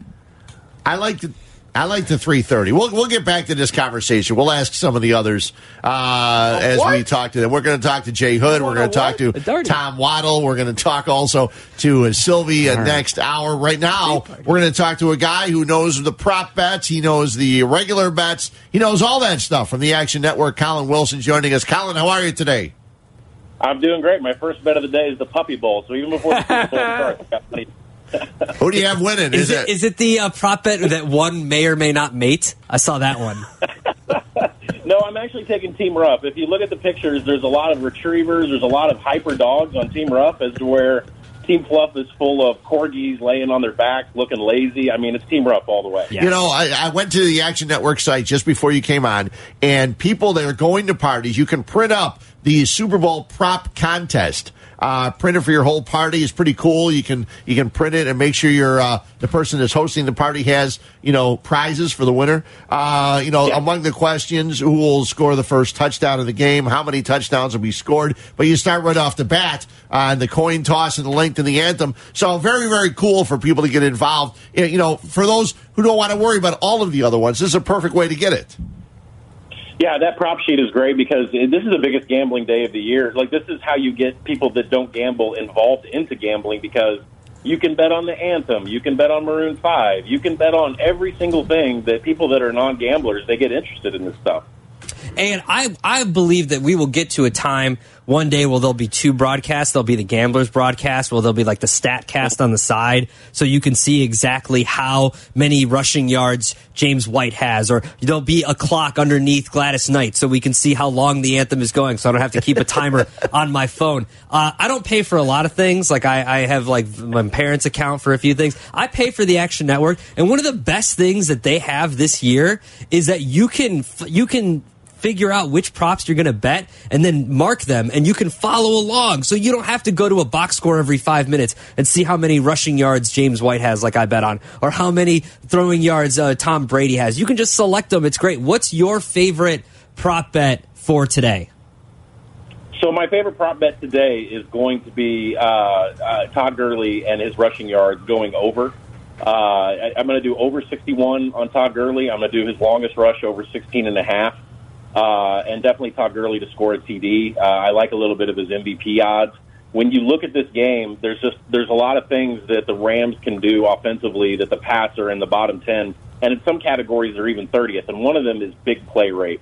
So big play rate is, what do you do in chunk yardage situations between your 10-yard line and to your 30? So before you kind of get to the red zone, the Rams are number one in the league, as to where the Patriots are last in the league in big play rate. And more importantly, the Patriots are worst in the league on standard downs explosiveness. So that means first and second down, and in between their 10 and their 30, they're giving up huge plays. So for me, that's the Rams' running game, and that's the place where I think Gurley and C.J. Anderson are going to be able to go over their props. Collin, when we look at this matchup over the course of the 2 weeks, the public is definitely heavy on the Patriots. How much is there a discrepancy between how much public love there is on the Patriots and how different these two teams actually are heading into this contest? It's interesting. 3 weeks ago against the Chargers, everybody thought the Patriots were done. They wouldn't make it out alive. Their season was going to be over. Same thing against the Chiefs, and then here they are.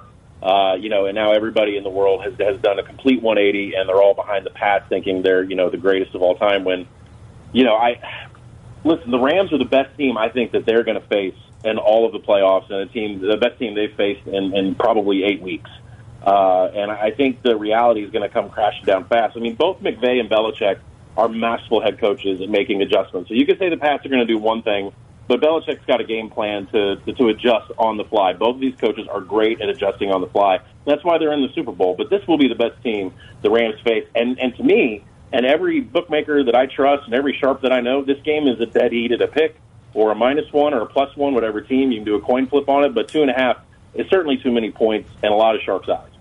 In a lot of big games, even we see it in the playoffs also, teams will try to feel out the other team early. Do you expect a low-scoring first quarter or a low-scoring first half, or do you expect these teams like, with Sean McVay to come on out and actually try to throw the ball and be aggressive at the beginning of the game? Yeah, I think it is. I think the first quarter under, which I think is at 10.5. I think there's some 10s out there. I think that's a great bet. It's something that I have bet on myself. Now, for the game, I've got over 56. So I think this is a lot like the Chiefs game. I mean, we didn't have barely any points at all by the halftime. Came out in the second half, and there was a touchdown. You couldn't get up to go to the bathroom or grab a drink or anything because there was a score every 2 seconds. I think this follows a lot of that. These two coaches are going to want to feel each other out. They may throw out some dummy offensive and defensive formations in the first 2 series just to throw them off before they get to the real game plan. I like the first quarter under, but I like the full game over. One of my favorite bets is the 2-point conversion attempt and also the successful one for a 2-point conversion if you want to put a little less money on that. How do you see that one given the aggressive nature of Sean McVay? That's a good one. I actually have kind of gone, I like that prop, but the one that I liked more was the over 2.5 number of people to throw passes. And that kind of plays into Sean McVay about, he'll have a punter throw the ball. He'll have anybody throw the ball.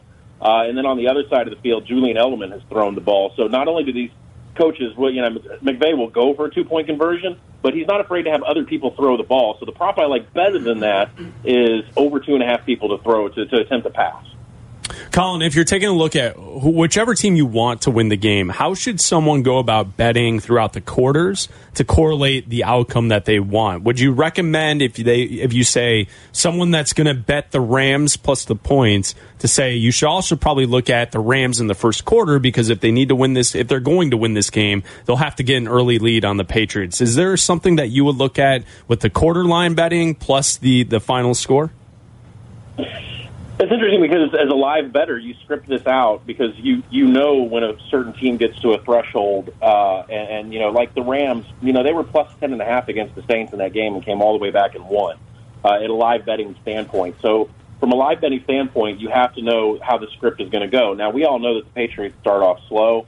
They have in most of their games, and they do in Super Bowls. They haven't scored a touchdown, I think, in their history in the Super Bowls. Last year's field goal, I think, was the first time they've scored in the first quarter. But, I mean, history aside, just in games, period, they're having a hard time scoring at the beginning of the game.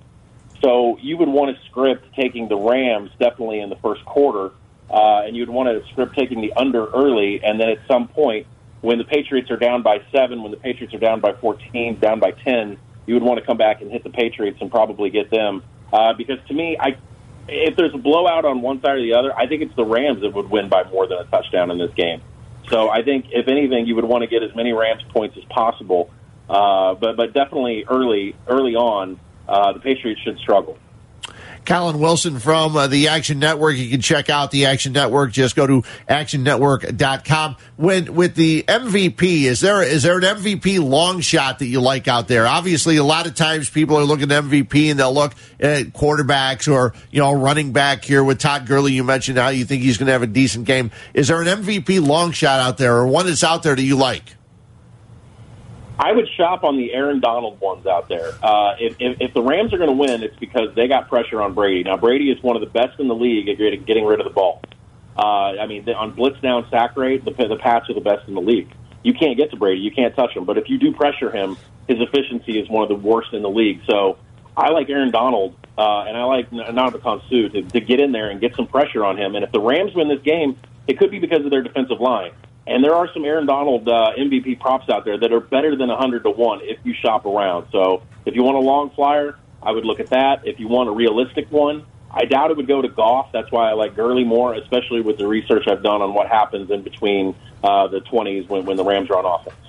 I asked Chris Raybon this last week. There was a contest out there that if you could make a prop that would be up in a book, if you could make a prop that's not out there, what would you make? That's a good one. I've heard, on the spot here. I would definitely do a crossover prop, but being is that I'm a huge baseball fan, I would probably do a Gurley rushing yards versus, say, my Kansas City Royals total wins, which should be around 69, and Gurley's yardage is about 67. So I would take my favorite local baseball team and definitely take their total wins. Now, you'd have to wait all year for the It's a long wait. Yeah, or maybe you could take last year's win total because I think the Royals can get over 60. But, I mean, you could take your favorite baseball team, but you could take a cross-sport, point score for your local NBA team and put it up against that. But the cross-sport ones are fabulous because you have hockey and NBA during the day, and then you can take that total and take it into the Super Bowl. Those are my favorites. Collin, we really appreciate it. I know it's a busy day. Thanks for jumping on for a little while. Thanks for having me, guys. Collin Wilson, the Action Network. It's Bleck, Abdalla, Huebner. One of the ones that I was thinking of, and I heard someone use it, and it is one that you'd have to wait a little bit for. You wouldn't be able to collect today unless, is total points by either team, Patriots or the Rams, and the number of millions that Manny gets per year, or that Bryce Harper gets per year. Saw that one, yeah. And, you'd have to wait a little while. The way it's going right now, maybe you have to wait till March. You don't know, because May, I don't think June, July, these guys are going to sign. What's baseball doing, Fred? Yeah, I don't think that any of them are going to sign today. You want to talk baseball for a minute before we get Jonathan Hood on? What's your sport doing? They're just waiting around. They're waiting until after the Super Bowl. Okay. Yeah. And in a couple of years from now, the NBA didn't care for Super Bowl week, I'll tell you that much. The NBA cares not. No, a couple of years from now, when both the NFL and Major League Baseball are in work stoppages, we'll be covering the Premier League, we'll be covering Bundesliga, we'll be sitting around talking to MLS. Is that a World Cup year? Huh? 2 years? You're right. I think it would be a World Cup year, so it'll be interesting. So, Fred, that's 2021. Baseball going to be able to get through that? I don't know. I don't know if they can or not. Not going to have baseball? What is Bryce Harper going to do? Real estate? No, I'm saying this does not help them in the long run this offseason. If you go to a long work stoppage where baseball isn't played, if they get to that point, because I think the players need to make a stand to the owners in Major League Baseball, especially with what's going on. And I know a lot of people are suggesting it's collusion, but it's really not. It's baseball teams being smart, not wanting to give 10, 8-year contracts to these guys because after 30, they don't produce the same way. If it gets to that point where there's a work stoppage, is baseball in a spot nationally to be able to recover like it did back in the day after the last work stoppage in the 90s? If there is a work stoppage, they could be in trouble. But I don't think that I don't think that both sides will be stupid enough to have one. Well, I mean, the players are definitely getting the raw end of the deal right now. You don't think that they'll stand up and say something needs to change here? Well, like you said, they think they're getting the raw end of the deal. We saw earlier this week where a former player comes out and says, listen, the problem with Manny and with Bryce Harper is they're looking for long-term deals, where Major League Baseball says when you're 30, 31, 32-year-old, so we don't want to give you more than a 6 or 7 year deal. Right. And they're analytics-based. All teams are doing that. So you'll have to change it on the front end. What will happen is baseball teams won't be able to control you for as long as they're going to try. That's what they'll try. But try to get that past the owners. The owners won't want to change that, right? The owners are going to want to keep it that way. They want to be able to keep you till you're 26, 27. Right. It's a fascinating thing because the way this culture is going in the sports culture is, I get it. If your favorite team is a baseball team, you're going to watch all their games. You're going to root for that team. But if you take a look at the national landscape, people don't talk about baseball like they used to. And if you go forward into a work stoppage, that's just going to add to all of it, where out of sight, out of mind, right? Like, it's not going to be a part of the national conversation. No, well, not during the stoppage, it won't. You're right. It won't. And then when the season starts, whenever that is, or whatever takes place after, you're going to have to try and make up ground with a game that more people are tuning out each and every year based on the speed of the play and what goes on. It's just, I think it's very fascinating, a crossroads that baseball is heading towards. in 2021. Our next guest knows that, the odds are the White Sox will be in first place if the work stoppage happens, because it's happened once before. As we bring in, you hear him each and every night, or at least when Bleck and I aren't here, he's here. It is our guy, Jay Hood. Jonathan, what's up? Good morning. Happy Super Bowl to you guys. You too. You got the nice pipes early in the morning. Pardon the expression. Yeah, it's like you're in the room with us. Yeah. All right, you are in the room with us, I think. Jonathan, before we get to the Super Bowl, we were just talking about 2021 and the possible work stoppage in baseball as we head towards that date. Do you think the sport overall can handle a long-term work stoppage? Major League Baseball, no, I don't think they can, guys. I think that your conversation was fascinating, though, because as we know, Jerry Reinsdorf does not like to dole out contracts over 5 years if he can help it. And I think that, owners probably look at Bryce Harper and they look at Manny Machado because of the Albert Pujols deal. And it's like, should one baseball player have more than a 5-year deal? Can one baseball player be able to make that kind of difference, so quickly? One guy on a baseball team. This is not the NBA or the NHL where you give a guy, over a 5-year deal. I think that 5 years, whatever money he's looking for, is perfect. And if there's a work stoppage, I think baseball needs as many positive reinforcements and positive stories as possible. And, a work stoppage could really do damage. Yeah, and I think that if you look at it, they're going to have owners that say, look, for the good of the sport, we're going to have to cave, and the players are going to have to say, for the good of the sport, we're going to have to cave, whether it's that owners cave on that the rookie deals, ending earlier so guys can get on the market earlier, so they're not on the market when they're 27, they're on the market when they're 24 or 23, and then they can maybe say, okay, well, if you're on the market when you're 24 or 23, maybe we'll give you longer than a 5-year deal because you haven't reached your peak yet. Whereas if you reach the market and you're 27, that might be your peak, and we're not going to give you a 10-year deal to a 27-year-old and have you kicking around when you're 35 years old. No, you're right, Adam. And I look at the way Theo Epstein looks at it, too. He doesn't like to sign too many guys that's north of 30.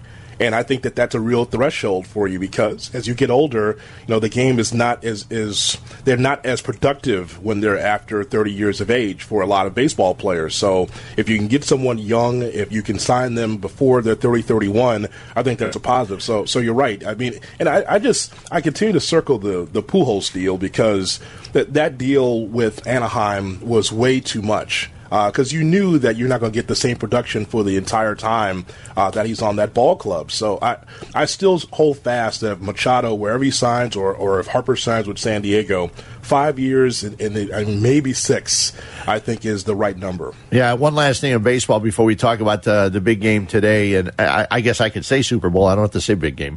But the one reason that Machado and Bryce Harper are in the spot they're at is because they got to the big leagues quicker. So if you want to not be 27, 28, 29, 30 when your deal ends, be better. Get to the big league sooner. You know what I'm saying? They did that. They skipped colleges. They went right to they went out of high school. And a lot of players that go to college for the 3 years, that's going to mean they go to college for 3 years, they're delayed, and they're the ones that are 27, 28 when their first deal is up. But anyway, the guys that are out. Yeah, just but one part of that, Fred, is one thing that can be changed here, and maybe that happens in 2020 or moving forward is if there is a guy that's ready to go in the minor league system, you bring him up. Bring him up quickly. Yeah. Like, there's no reason why the Eloys and the Tatises and the Bo Bichettes should have to sit in the minor league system. I mean, bring them up because those young guys can put butts in seats. Those young guys can really help a ball club that's struggling. So I don't like to delay. You have to wait until after tax day to bring them up. Yeah, I've already thought about going to New York for the Friday, Saturday, Sunday series in April because that would probably be when the White Sox bring up Eloy Jimenez. Ooh. But so how do you feel about this game today? What are some of your keys when you look at this contest? One of my keys, Fred, is that I think we can expect the unexpected because it's Bill Belichick and the Patriots. I think that we've put so much focus on Gronkowski and Edelman and Tom Brady, and rightfully so. But I'm looking for James Devlin, the fullback, to be able to get some run here. I mean, I'm looking at James White to be able, because he's been a hero before for the Patriots. I expect a guy like that to be able to step up for the Patriots. And from the Rams standpoint, I expect them to run the football. I think that in this spot, the reason why I don't think the Rams have the juice or the I guess the electricity of the Eagles is because I look at the running game of Todd Gurley and C.J. Anderson, and I think that that's going to take pressure off of Goff. I don't expect him to make a ton of plays down the field. I think that the Patriots will be up for the test. So I look in particular between the tackles, the running game for both teams. Jonathan, when you take a look at Tom Brady, over the course of what he's been able to do in his career, winning Super Bowls, getting there so many different times, how do you put this into perspective, what we're watching with Brady? Well, it's the best that we've ever seen, and Fred can speak to this too. When we were coming up, we didn't think we'd see anything better than Elway and Montana because that was the rivalry during the 80s, and we didn't think that we'd see anything better than this. The championships, and when you take a look at that roster, how it continues to turn over, but Brady and Belichick continues to win, I think that is a hallmark of greatness right there. I don't think I could put that in any perspective in the NFL, Major League Baseball, the other sports, because of a quarterback like Tom Brady, north of 40, right? Over 40 years of age, and he's getting it done. When we saw quarterbacks that were 40 back in the day, those guys were third stringers and on their way out of the league, like Vinny Testaverde, who couldn't see down the field because he was colorblind.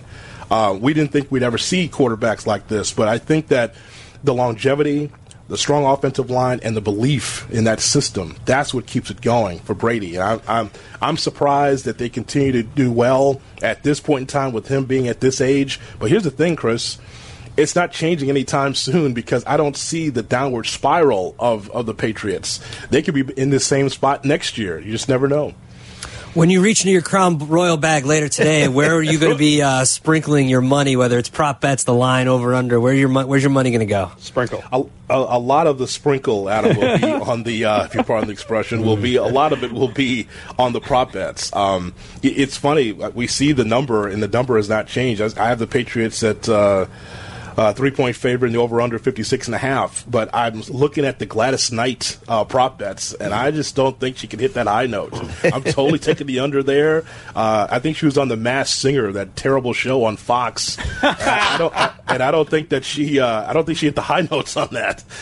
She's an all-time great. We know that, but there's no pips that's going to be there. I was going to say the pips puts it over. No pips under. I know exactly. I just don't think that Home of the Brave is going to hold that note for 6-7 seconds. I think it's the under there, and I'm thinking that she's going gown and not pantsuit. That's also a prop bet on what she's going to wear, and the over under with President Trump's tweets. I think he's already had one saying he's going to be on CBS. I think he's had one last time I saw. The over under for that is 6 tweets that I saw on Bovada. I think that it's going to be under, especially if the Patriots don't win. So I got the under 6 tweets for President Trump. Jay, as we let you go, we need you to get your prediction for the game, your final score. Fred, I like the Patriots to win 27-20. I think that number is solid when it comes to the Patriots. Again, I need to have the empirical evidence that the Patriots are going on a downward spiral for them to lose this game. I also like the under in the game, 56.5 in this spot. I think it will go 54, 55, hoping. But I like the Patriots to win 27-20. Okay, so is it UIC? Is it Sirius NBA? Is it ESPN National? Where can we find you in the next day or two? Yes. It's Jonathan, all of them, right? I'll see you at 3:12 over at Credit Union One Arena. Northern Kentucky UIC this afternoon. That's right. Yes, UIC Northern Kentucky. Thank you for reminding me. Yeah, I'll see you there. At least I'll know where to put the card today. Okay, point it toward UIC. Yes, UIC Northern Kentucky on ESPN Plus. We'll miss the first quarter of the Super Bowl, but we'll have fun at UIC. Don't whatever you do, don't miss your a Windy City Bulls appearance. You can't miss one of those. No, absolutely not. You know why? Because those bills don't pay themselves. That's why, Fred. Hoodie, appreciate it as always. Have a great one, okay? All right, guys. Thanks so much. Jay Hood, you hear him at night. You hear him all over the place on Sirius NBA. You also hear him on UIC Games with Chris Bleck. We've got a lot more to do. Waddle and Silvy next hour. We will have more to talk about. We haven't gotten to our predictions. We haven't gotten to our bold predictions. You make a bold prediction also for the contest today. It's Bleck, Abdalla, Huebner right here on ESPN 1000. This is Chicago's Game Day, only on ESPN 1000 and ESPN ESPNChicago.com. 103 decibels, and they're just getting started as Zerline sets up for a 57-yard try to win the NFC Championship game. The hold is down, the kick clears the line, and Greg Zerline sends the Rams to the Super Bowl! LA will play for the Lombardi! And I think the thing that's so impressive about the Patriots and Tom obviously being a key part of that is just their ability to consistently find a way to be their best at the most important moments.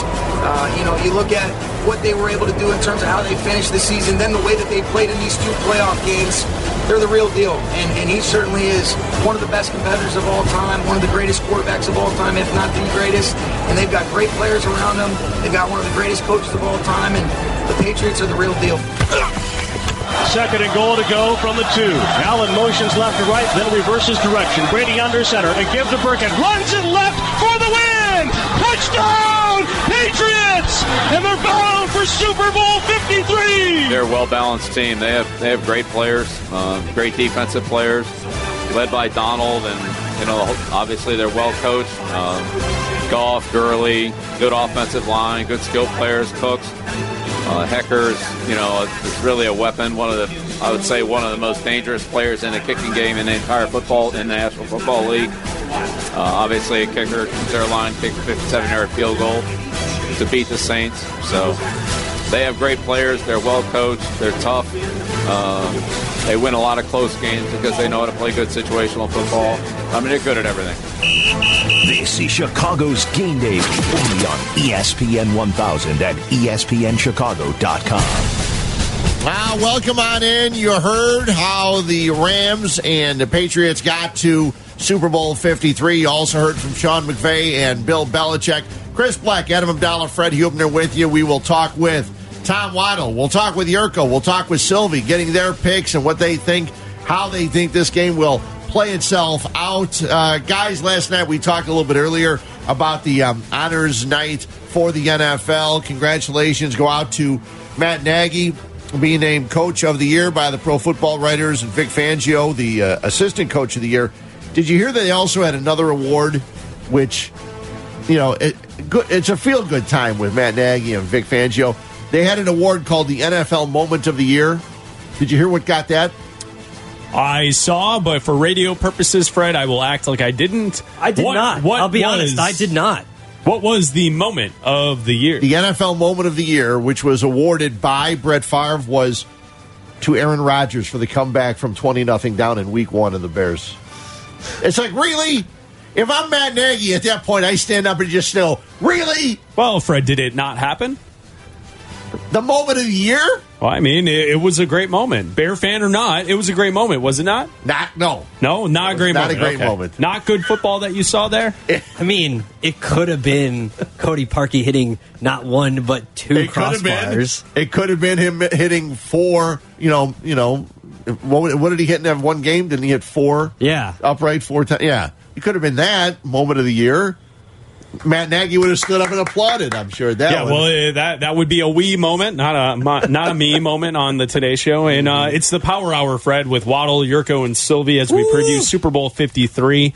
And, we're leading you into, this is where you either, as a fan, start to go, I've heard too much of this, or this is where you kind of tune in, right?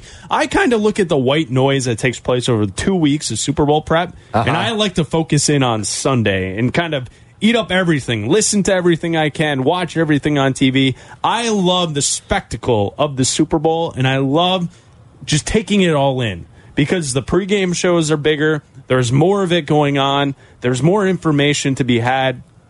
I like all of that. I'm not someone that says, I know everything, so I'm just turning on at 5:30 to find out what happens in the game. I like the spectacle of a national holiday of Super Bowl Sunday. I would like it more if it started at 3:30. Well, it doesn't matter. It starts at 5:30, guys, so that's what we're going to look at here. And I don't think you get a little tired? No, I don't. You know why? Because it happens once the entire year. Most, even if, say, it's a Sunday during the football season, the Bears play at night, it would be later.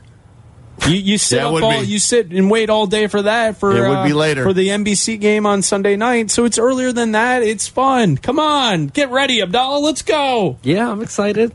I'm ready to go. That's his excited face. All right. Well, that's his excited face. I enjoy breaking down all of this stuff, and I think it's an interesting matchup because you have the all-time greats on one side, you have the up-and-comers on the other side, you have a team that has the Bears stats. If we dive into the stats, it looks better in one side, the Rams, but then you keep going back to the fact that it's Brady and Belichick, and they never lose close games, and they always find a way to work the margins and have the better team at the end of the game, even though you say, how did we end up here, and how did they come into this game as the team that was clearly not as good as the other? I want to ask you guys, and I'm not ignoring anything you just said. No, it's fine. I wanted to ask you guys, because I had it written down, and I wanted to ask you. I want to make sure I do it now, because we do have Waddle, Jurko, and Silvy coming up. Power Hour. Is the Super Bowl this year harder for you to get excited about because of the season that the Bears had and the way they went out? No. I'll stop you dead in your tracks, Fred. I love football. And I think if you are still moaning over your sad soup over the fact that the Bears didn't get to the Super Bowl, you deserve to eat your sad cold soup. Tomato bisque, and it's cold. Because no, it's that. What's that? Yeah, what's that cold? There's like a cold Italian soup. I don't know, but here's the thing. Well, there's Vici Schwaz. I can't even say it. I don't know. And there's also Borscht. All right, here's that's not Italian. Could the Bears have beaten the Rams to get to the Super Bowl? Certainly. Could they have gone down to New Orleans and beaten the Saints? I agree. They probably could. But the problem is they didn't. We live in reality, and they did not. No, that's true. And if you're going to watch today's game just being upset that the Bears didn't get there, that's the wrong way to attack this. The way to attack it is next year at this time, 364 days from now, because the Super Bowl is played on the 2nd next year, February 2nd. Will the Bears be in that game? Well, because that's George Ellis's birthday, right? Well, I mean, I don't know. Yeah. But the point is... Oh, you know.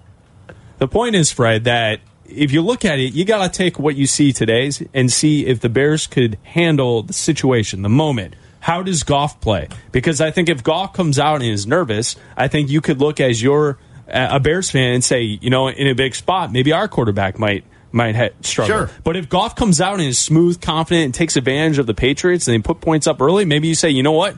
You know who was great at putting up points early in the first quarter of this season, each and every game?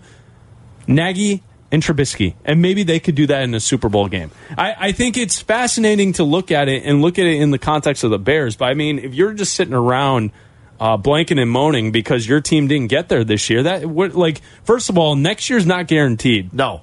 The Bears Tomorrow's not guaranteed. The Bears certainly will be a good football team next year, but the same amount of odds that say that they're going to be good, they could also be Jacksonville next year. And Jacksonville was not good this season. So I think that is a bad way to look at it, and I think that if you're only looking at it, then maybe you're just someone who doesn't even enjoy football. You just like being a Bears fan. I look at it this way. I look at it like it's Thanksgiving. Was Thanksgiving more fun because the Bears went into Detroit and beat the blank out of them? Yeah, it made my turkey taste a little better. Right. It did. Right. But you know what? It's still Thanksgiving. It's still awesome. I still love it. It's still one of my favorite days of the year. Just like the Super Bowl. I still get to eat a bunch. I still get to get my drink on. I still get to go to the Waddle Super Bowl party. And I still, even if I didn't, I still get to watch it amongst friends and family, whatever. And then I still get to watch hopefully, a great football game. If you look at the line, if you look at recent trends, what looks to be a great football game. If you don't like, I get it if you don't like football, then maybe this day isn't for you. Go see a movie. There's a lot of the Oscars are coming up. Go watch. Well, I mean, at the very least, if you boil down everything, you still, at the very least, guys, it's still the last football game of the year. So if you're a football fan, a sports fan, no matter what the case may be, it's the last football game. Maybe and it's you're a exciting. big Maroon 5 fan, and you get to watch Maroon 5 today. So let me flip it. So, Fred, you know people who are upset because the Bears are not involved? I'm not saying upset. I just say it's a harder game. It may be a harder game to get into. How is it harder, though? It's still the Super Bowl. Right, but when the Bears didn't have a chance to get into the playoffs, when the Bears were, then you were focused more, I think, on this. I think some of the people maybe got a little bit slower into the playoffs because they were bummed out early in the playoffs that the Bears were not in them, you know. because the way it all happened. I feel like we all love football so much that people are going to watch football no matter what. I think there is one fan base that has a legit gripe that could say this Super Bowl is not as enjoyable because the Saints are not in it. Oh, certainly. And that's Orleans. it. Right. That's it. Other than that, I think that every football fan should be, because look, no one expected the Bears to be in this situation this year. So this situation was a gift situation. Yeah, you had to take advantage of it while you were there, and they didn't. But ultimately, it doesn't make me care less about the Super Bowl. Okay. But I could understand it if you're in New Orleans or if you're a Saints fan and you're like, well, I can't watch this because we should be there. Well, or if the Rams win, then it makes it even worse. Allen Robinson said he was having a hard time getting over it. He played. Right, I know what I'm saying. He said he did not watch the first 2 weeks of the playoffs. I get that because you played. You thought that you should have had a chance. You were in that game. You, as a player, you can look at the next few games and say we would have beat this team. Right. Not just fans saying they could have done it or we could have done it. Whatever you want to say. If you're playing in the game, you can say, I would have beaten that defense. If you're Allen Robinson, I would have exploited that mismatch. I could have done that. I completely understand. I think you could also take a look at it and say, if the Bears lost in a fashion that the Saints lost in, I could see people saying, well, we could have won the NFC Championship game. Well, no, we didn't. I mean, the Bears lost to a team on the road wild card weekend. Beat that team. Boom, you move on. You didn't get a blown call from a referee, and that's the reason you're not in the Super Bowl. Okay, if you want to live in a non-realistic place, then I guess worry about that. But I don't view it that way, and I think you got to move on. Yeah. You got to enjoy football. No, I'm sure. I just was asking because there are sometimes some Super Bowls I'm a little more geeked up for. Some people respect the Patriots and what they've been doing. Some people say I would much rather have seen Kansas City here. Well, the matchup is different than saying you prefer a better matchup is, I think, different than saying because my Bears lost wildcard weekend, I'm not excited for the Super Bowl. Yeah, there are other people that are upset because they're getting tired of watching Tom Brady. Well, that's fair. Even those are the same people that don't like watching the Warriors because they're too good. You're watching the greatest quarterback of all time. Enjoy it because eventually he's going to retire and you won't get to watch this anymore. I think it's special that the Patriots are able to do things that you can't categorize in a stat, right? Like they're so good at so many different little things that end in a victory at the end of the game, which it's like, it seems obvious, right? That you should work the margins and be so perfect. Don't commit dumb penalties, do this on special teams, do all these different little things. But the obvious doesn't happen with all football teams. No, and you get mistakes and all this different stuff, and that's how Tom Brady and Bill Belichick beat you. It's tough to look at the stat sheet and say this is why they're so great. Because they find a way to win no matter how the game is dictated. They morph into something different. They take what you give them and then they exploit it. And they do it each and every time. And it's no surprise that they win all these games because they're just flat out better at working a football game than you are. Yeah, and they do it all the time, be it Brady, be it Belichick, be it Josh McDaniels, who the reason are. I think that that threesome and what they've been able to do over the years has been absolutely amazing. Like this could be Rob Gronkowski's last game, a generational type player that we may never get to see play again because his body's just so beat down. Enjoy it. If the Rams win, enjoy the storylines of the next Belichick. Because that's all you're going to hear. Is the passing of the torch if they win today. Oh yeah. So this is a great matchup. I wanted the two other teams to be in it, but whatever. This is still a great matchup. We said, 2 weeks ago when we were previewing the games that no matter what happens, we're still going to get a great matchup, and it looks like from all accounts we should be getting another very enjoyable Super Bowl. Yeah, it should be. There's no doubt about it. So I mean, a 5:30 kick for the Patriots and the Rams. And I've got a bunch of other notes here. I want Stephon Gilmore on Brandon Cooks. Obviously, one of the keys. We haven't broken down certain keys to the thing, but obviously trying to shut down the Rams' passing game. We talk a lot about the secondary for the Rams, but the secondary for the Patriots doesn't get talked about that much. It's going to be key for them because with Cooks and with Woods, they've got two guys that can get deep. They can go over the middle. They can move the ball, and they're also guys with that jet sweep, which they used a lot early. Didn't use as much later in the season. They used a lot early, and those are guys that are going to be tested. And I'm eager to see what the Patriots defense is going to be able to do and how they're going to be able to try and get to Jared Goff. And you talked about it earlier, and anybody gets a chance, and if you're on Twitter, check out what Matt Bowen did and the way he explained how the Patriots' defensive line has been able to get to the quarterbacks in the last couple of playoff games and what they do and the way they scheme to get to the quarterback. It's absolutely amazing. It's great stuff, and he breaks it down and diagrams it as they do each and every week on the NFL Matchup Show.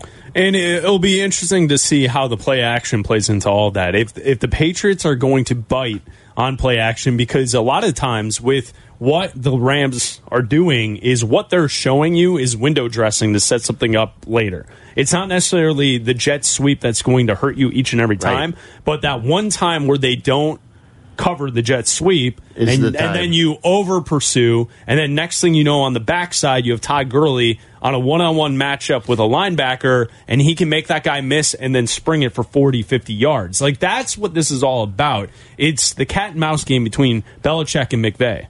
And with the other matchup I'm looking for is the other side of that, of Wade Phillips and how he brings his defense up against a Patriots team that's going to look to run the ball. We mentioned earlier they struggle to defend the run, but they made an adjustment in the postseason, and whether or not they're going to be able to bite against play action, because Tom Brady with play action is going to be able to kill them with Edelman, with Gronk, with everybody. I mean, they've got Tom Brady can throw it to one of the three of us and make us into star wide receivers, and I think that's going to be an interesting matchup, because they're great up. The Rams have great pieces all over their defense, but their defense as a whole has struggled at times. During the regular season, they were 23rd against the rush, they were 14th against the pass, and they were 19th in total yards per game. They were 20th in points per game allowed. So they've struggled. Now in the playoffs, they've been better. They've brought it together. They've made adjustments. So it's going to be interesting to see how they adjust to this, to Tom Brady and what he's able to do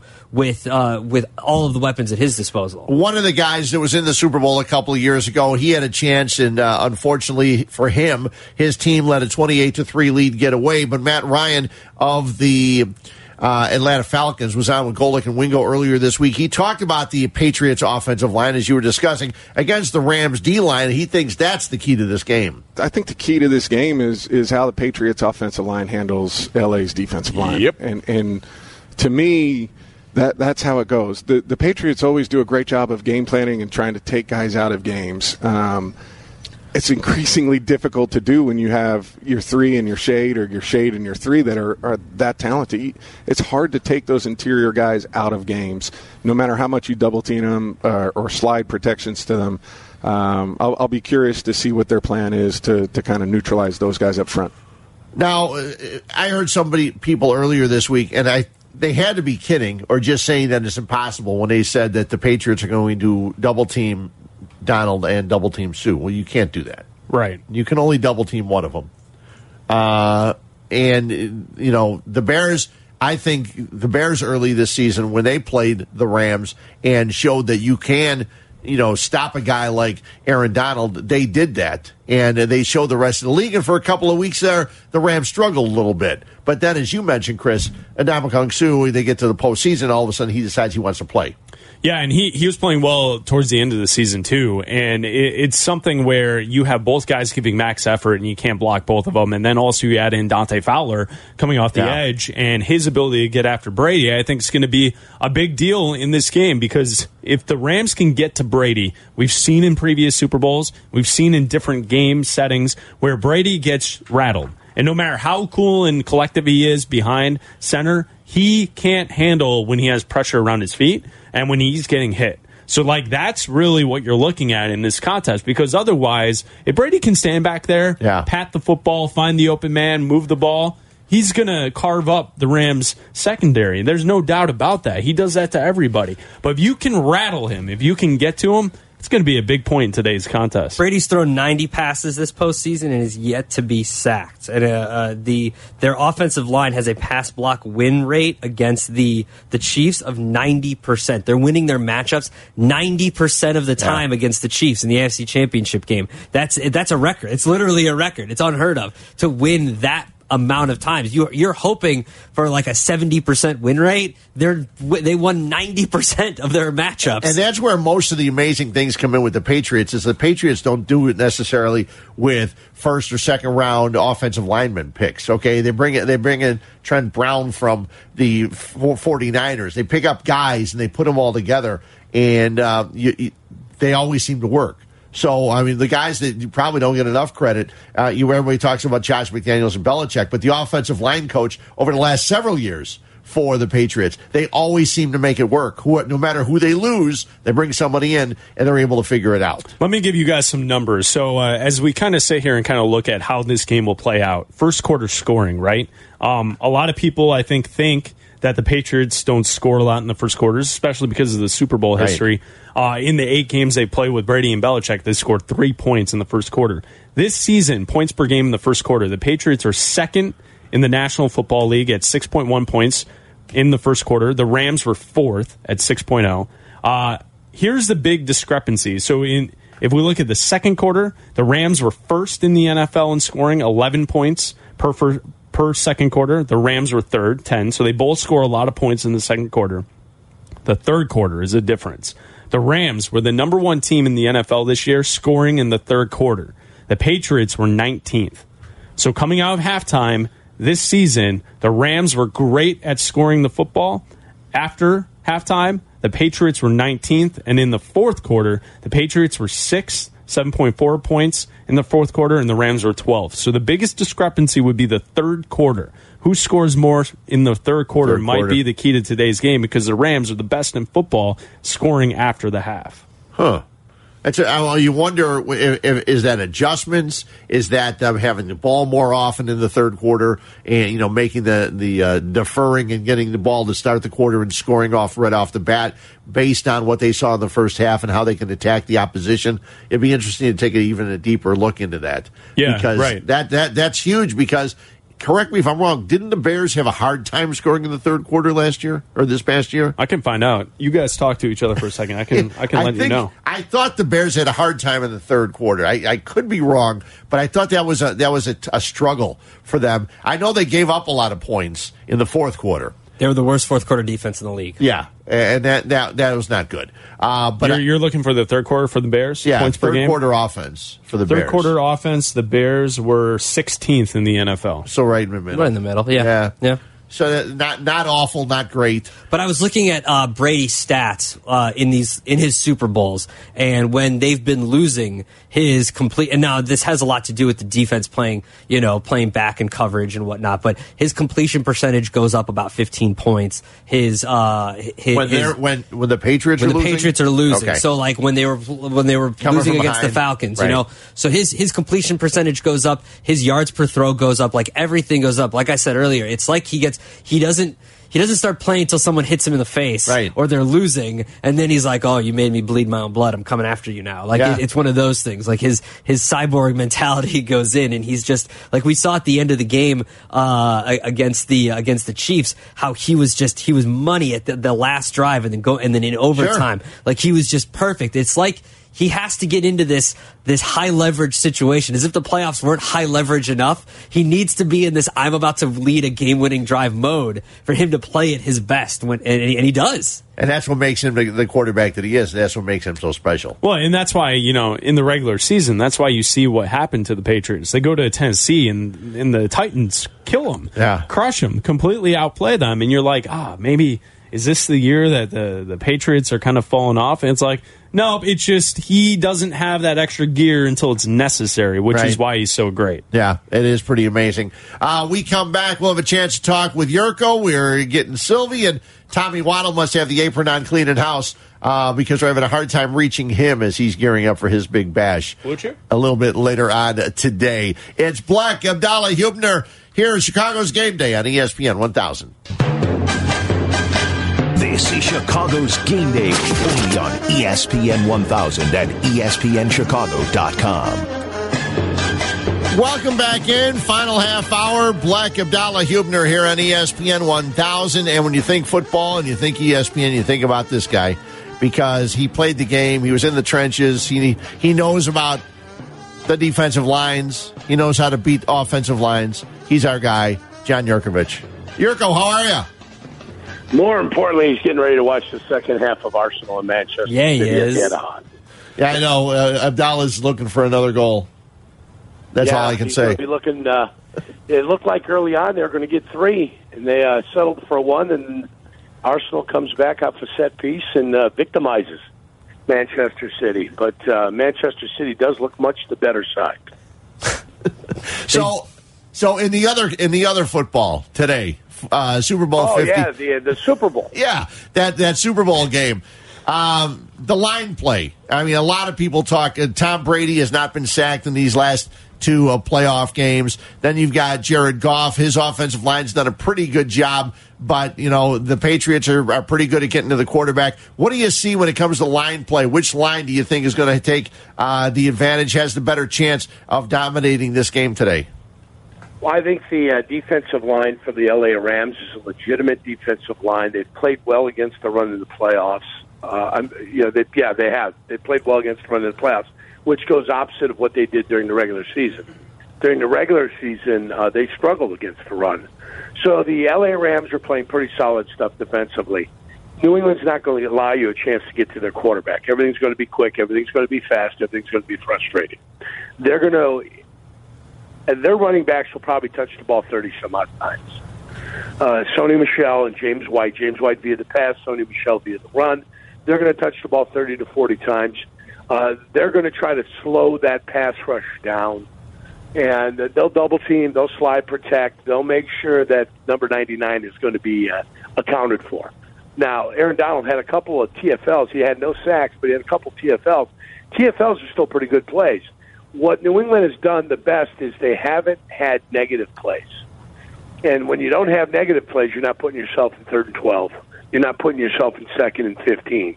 So as long as you can avoid the negative plays, you're going to be in pretty good shape. And that's what they've been able to do. And I think that's what New England's going to continue to do. As far as I don't know how New England does it defensively. I'm going to be honest with you. I couldn't name the McCourties and maybe Kyle Van Noy.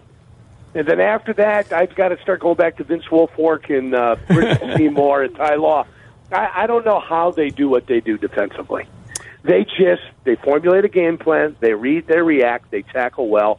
That's what they do. Now, this is going to be a high-scoring affair. I've got this thing finishing 38-31 or 38-34. So, both defenses look like they're going to be victimized, but there will be a defensive touchdown, with that defensive touchdown playing a key role. Of the 2 quarterbacks, who do I think could get most rattled?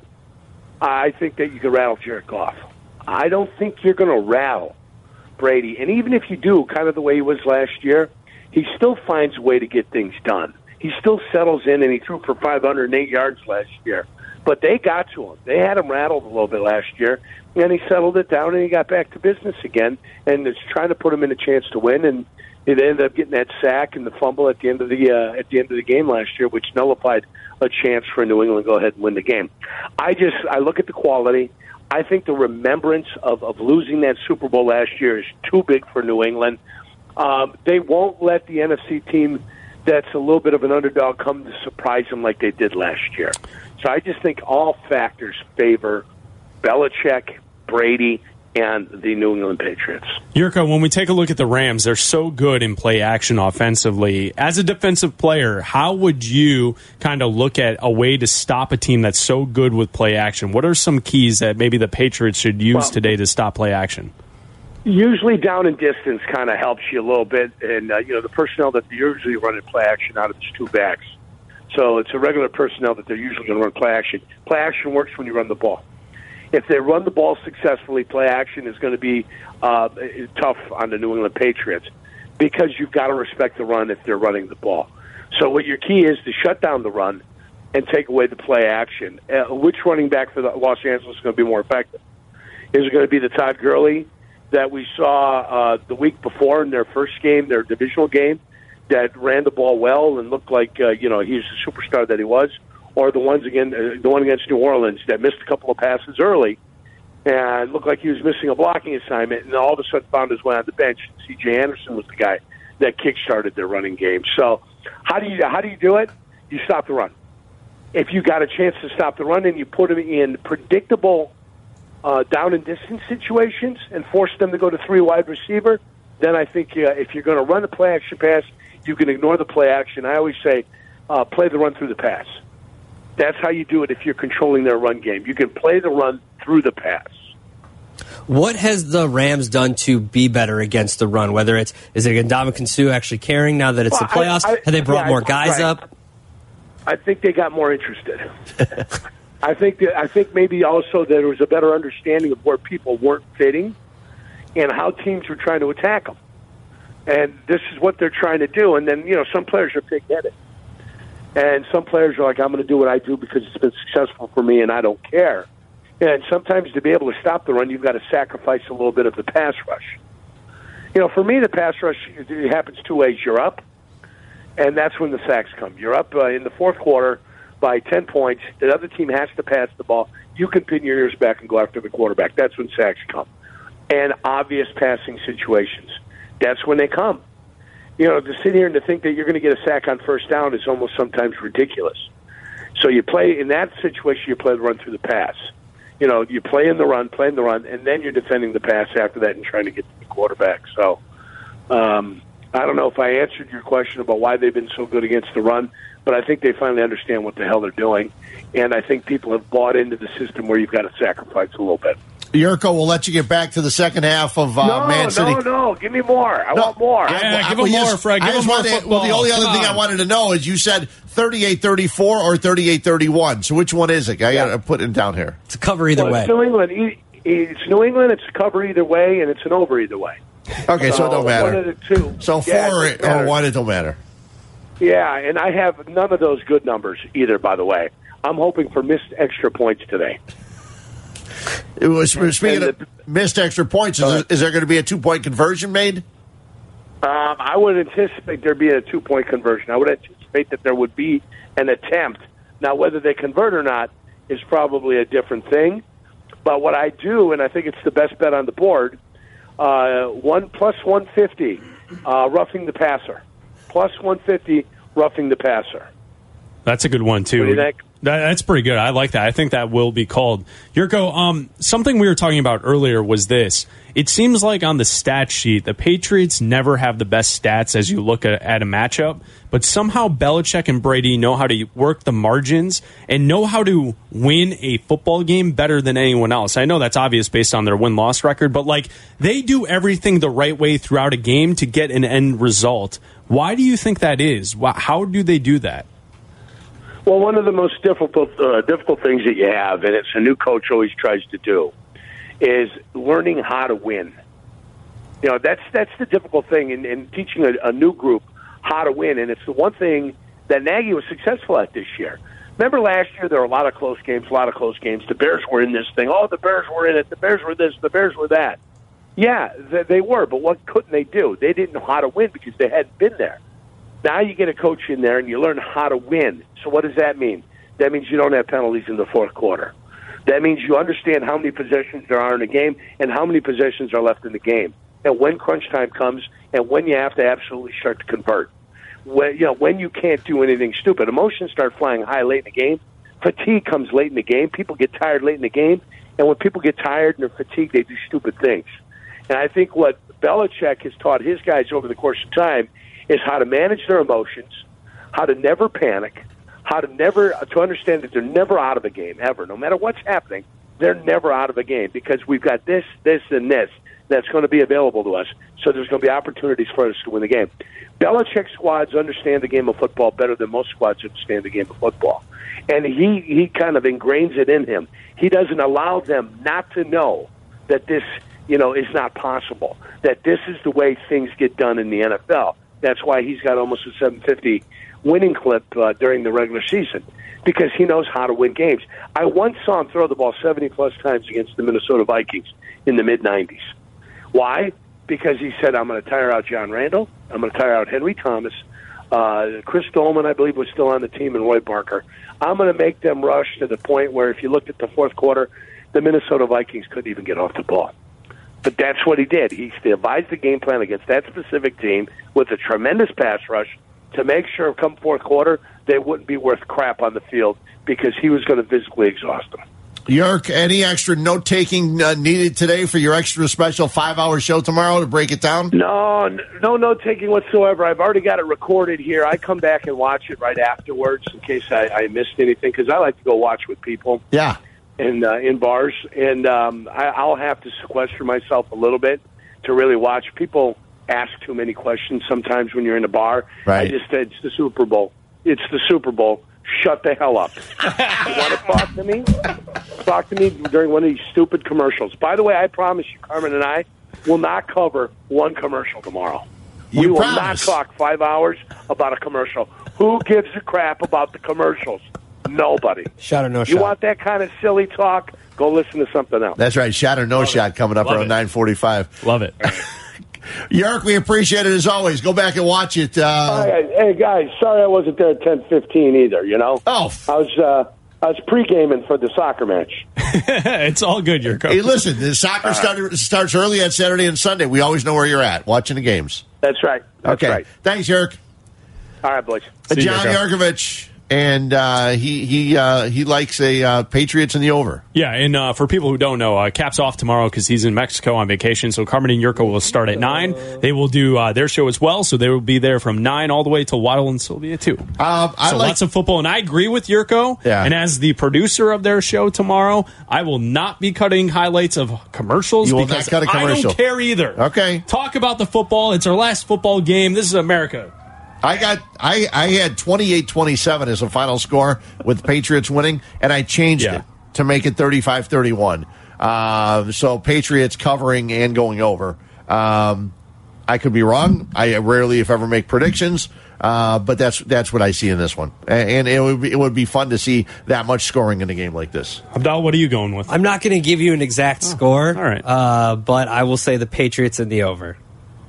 Pats in the over. Patriots minus 2.5 in the over. Okay. That's what I like. Okay. I'll give you guys Rams 33-27. 33-27. So an over. Yeah, I think the Rams are the better team, and I don't like the hype of the public being on the Patriots. So I'm going to take the points, the 3 that I'm getting at Bovada at the moment, and ride with the team that I think is better. Oh, you're going to lay that much juice, okay? Well, it doesn't. It's a lot of juice, man. Doesn't matter if you win. No, it doesn't. There you go. There you go. Did you know the people that are at the game that spend thousands of dollars for tickets can get hot dogs for only $2 today? Yeah, they're keeping the concession prices the same as they do for all Falcon games. Mm-hmm. Last year in Minnesota, hot dogs were $15. That's insane. Yeah. So you can buy 7 hot dogs. No encased meat should be that expensive. I agree with you. That's why I like Wednesdays at guaranteed rate.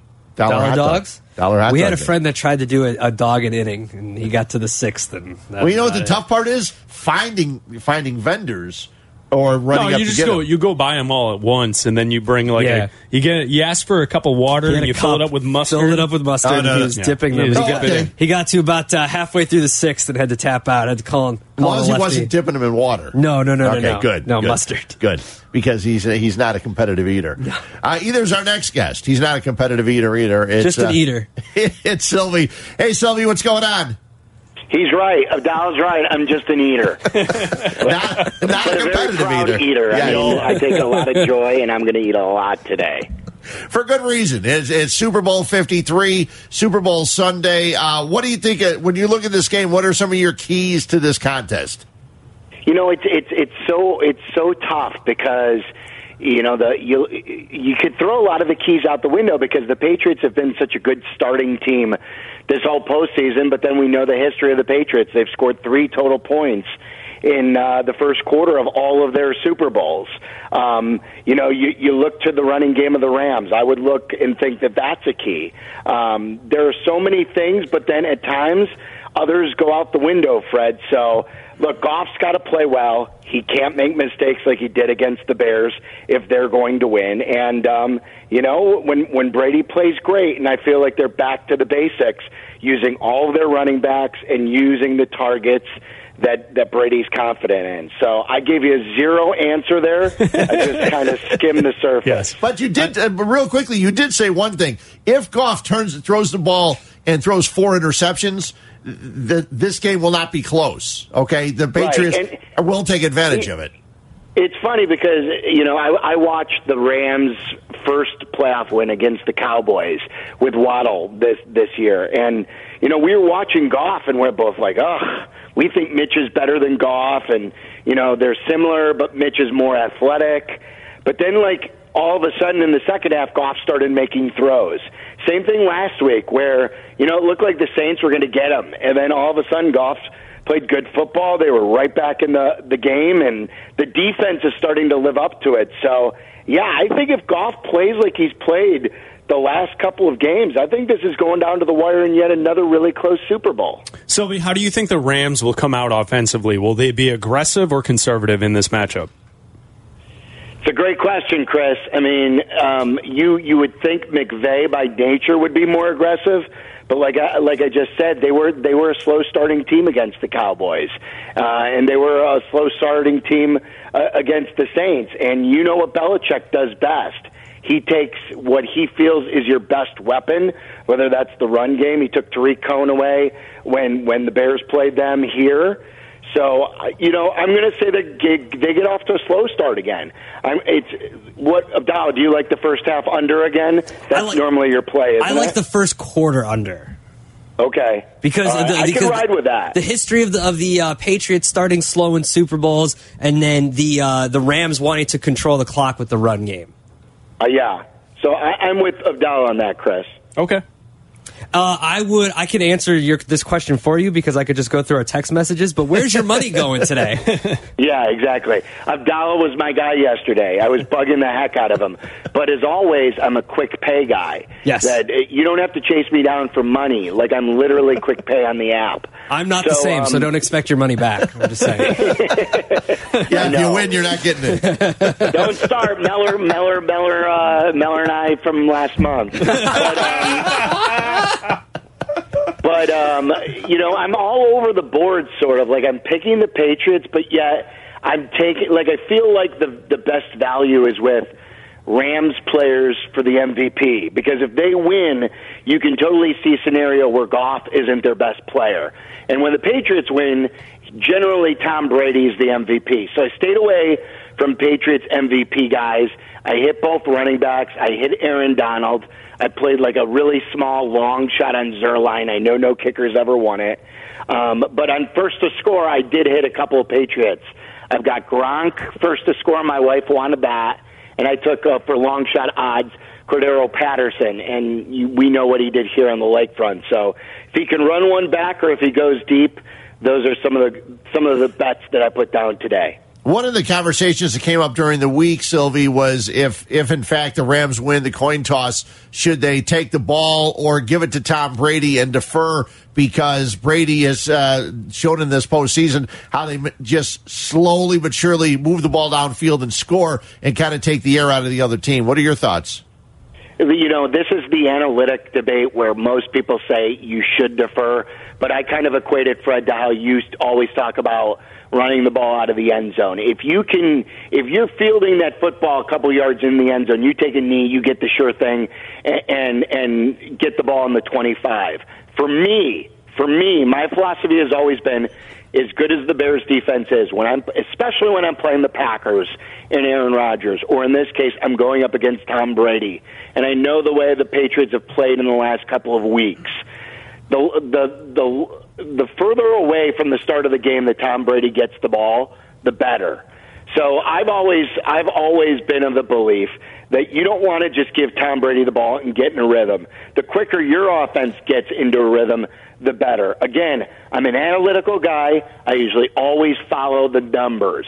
But in this situation, I've just always been of the belief, Don't let the great offensive player get on a roll, and the sooner your offense could get on a roll, the better. So, yes, I would not give the ball to the Patriots. I would take it, Fred. Okay, one more time. What was your final score? It's 29-24 Patriots. So I have them covering. The JD score. Oh, is it? Yes, exactly. The 9, yeah. Yeah, we know a 2-point conversion can figure in a safety, missed extra point. Something could happen where you get these odd scores these days. So I like following JD on that. Darren Ravel just had a question that he had put up. I guess he put it up earlier today as we let you go. Which day do you consume the most calories? I think he had Thanksgiving, Christmas, 4th of July, or Super Bowl Sunday. That's a good question. Today. Super Bowl today Sunday, for me. okay. Yeah, I think the turkey, I eat a ton of turkey, and I usually go dessert, but today it's like a constant eat fest. And I'm not a big drinker on Thanksgiving because I'm so full, but today I'm a huge drinker. So, like I said on the show, Freddie, I'm going to make myself a Bloody Mary when I walk into Waddles. I'm going to go to the beer. I may go to the liquor later, and I'm just consuming food all day. And my wife made her famous cookie dough cookies. So I'm all in today. 2,000 calories. and you'll be here tomorrow to break it all down. You got it. A little hungover for sure. Silvy, thanks. Have fun. All right, boys. We'll see you later. See you, Silvy. Silvy's got, you have to enlarge the door a little bit. He's eating and drinking all day long. I mean, as you should on Super Bowl Sunday. I mean, that's what it's all about. And I think the other thing about eating and consuming so many calories is that usually the Super Bowl you have all these different type of foods. Oh, yeah. Where like Thanksgiving it's the traditional fare. Yeah. But at the Super Bowl you could get barbecue, everything. You could get pizza, you could get this, Wings, you get candy, all you can get this. Portillo's. Yeah, of course. Yes. There's The all fine kinds of folks at food. Portillo's. I stopped at Portillo's last night, and it was a varied menu at Portillo's. I got a beef sandwich for myself and a tamale. Nobody gets tamales, but they're very good at Portillo's. And my wife had the chopped chicken salad and a minestrone soup, and of course a piece of the chocolate cake. So you guys sprayed to all fields there. And a piece of the chocolate cake, you got it all. Yeah. You know, Wada was talking about getting the like mini cake shakes. And if that's that's high level. If that's there, I mean, it's over. Let me just tell you that. Their strawberry shakes are out of this world. Oof. Yeah, there's a Portillo's by me, and I frequent it. Is there so the thing I always notice is no matter what I get spring to which field at Portillo's, I always have to add one item that no matter what takes place, it has to be added. The onion rings. Oh, the onion rings. Their onion rings are better than anyone else's onion rings. So no matter what, even if I'm doing the chopped salad, which is fantastic. Chopped salad and onion rings? Yeah, because you eat the onion rings on the drive back home. That's usually why I and your wife doesn't know that you ordered onion rings. You ordered 2, and then you just say, like, no, they're all there. Yeah, see, I'm going to have to do that next time. I haven't had their onion rings. I'll have to do that. Yeah. Fred, they're good. Okay. We got everybody's picks, so we're all set. Unless Felix. Yeah. Felix, you've been here all day long. What's your pick real quick? I'm picking I'm picking the Rams to beat the Patriots today. It's going to be a close one, 23-20. Oh, so you got the Rams and the under, right? Oh, you're that guy. Okay, cool. The under guy. All right. Rams and under. So Cap went Rams 38-24. He has a 2-touchdown victory for the Rams. Carmen has 27-24 Patriots. So much. Jonathan Hood has the Patriots winning 27-20. Jurko has the Patriots winning 38-34 or 31. He gave both scores. Silvy is giving us 29-24 Patriots. Abdalla's picking the over in the Patriots. He refused to give us an actual number. Doesn't want to participate. No, you don't care what numbers are. 45 to 41. I got 35-31 Patriots. And I'm going Rams 33-27. Yeah. So there you go. It's a lot of picks. And the final will be 16-10. Yeah. 16-10. We all picked it over, and it'll be 3-0. And welcome to sports media, because none of those matter tomorrow. Right. Yeah, none of that. Who will reference this tomorrow? Nobody. And tomorrow it will be it'll be Carmen and Jurko filling in for Cap. They'll be here from 9 until 2. Waddle and Silvy to follow, and then I'll be here with Jeff Meller tomorrow night to maybe we'll break down commercials since you're not going to. Oh, please no. So we'll do that. Maybe we'll break down the commercials. Football. We will definitely talk football. Thanks a lot for jumping on in. For Bleck, Abdalla, I'm Fred Huebner. Thanks for listening on ESPN 1000.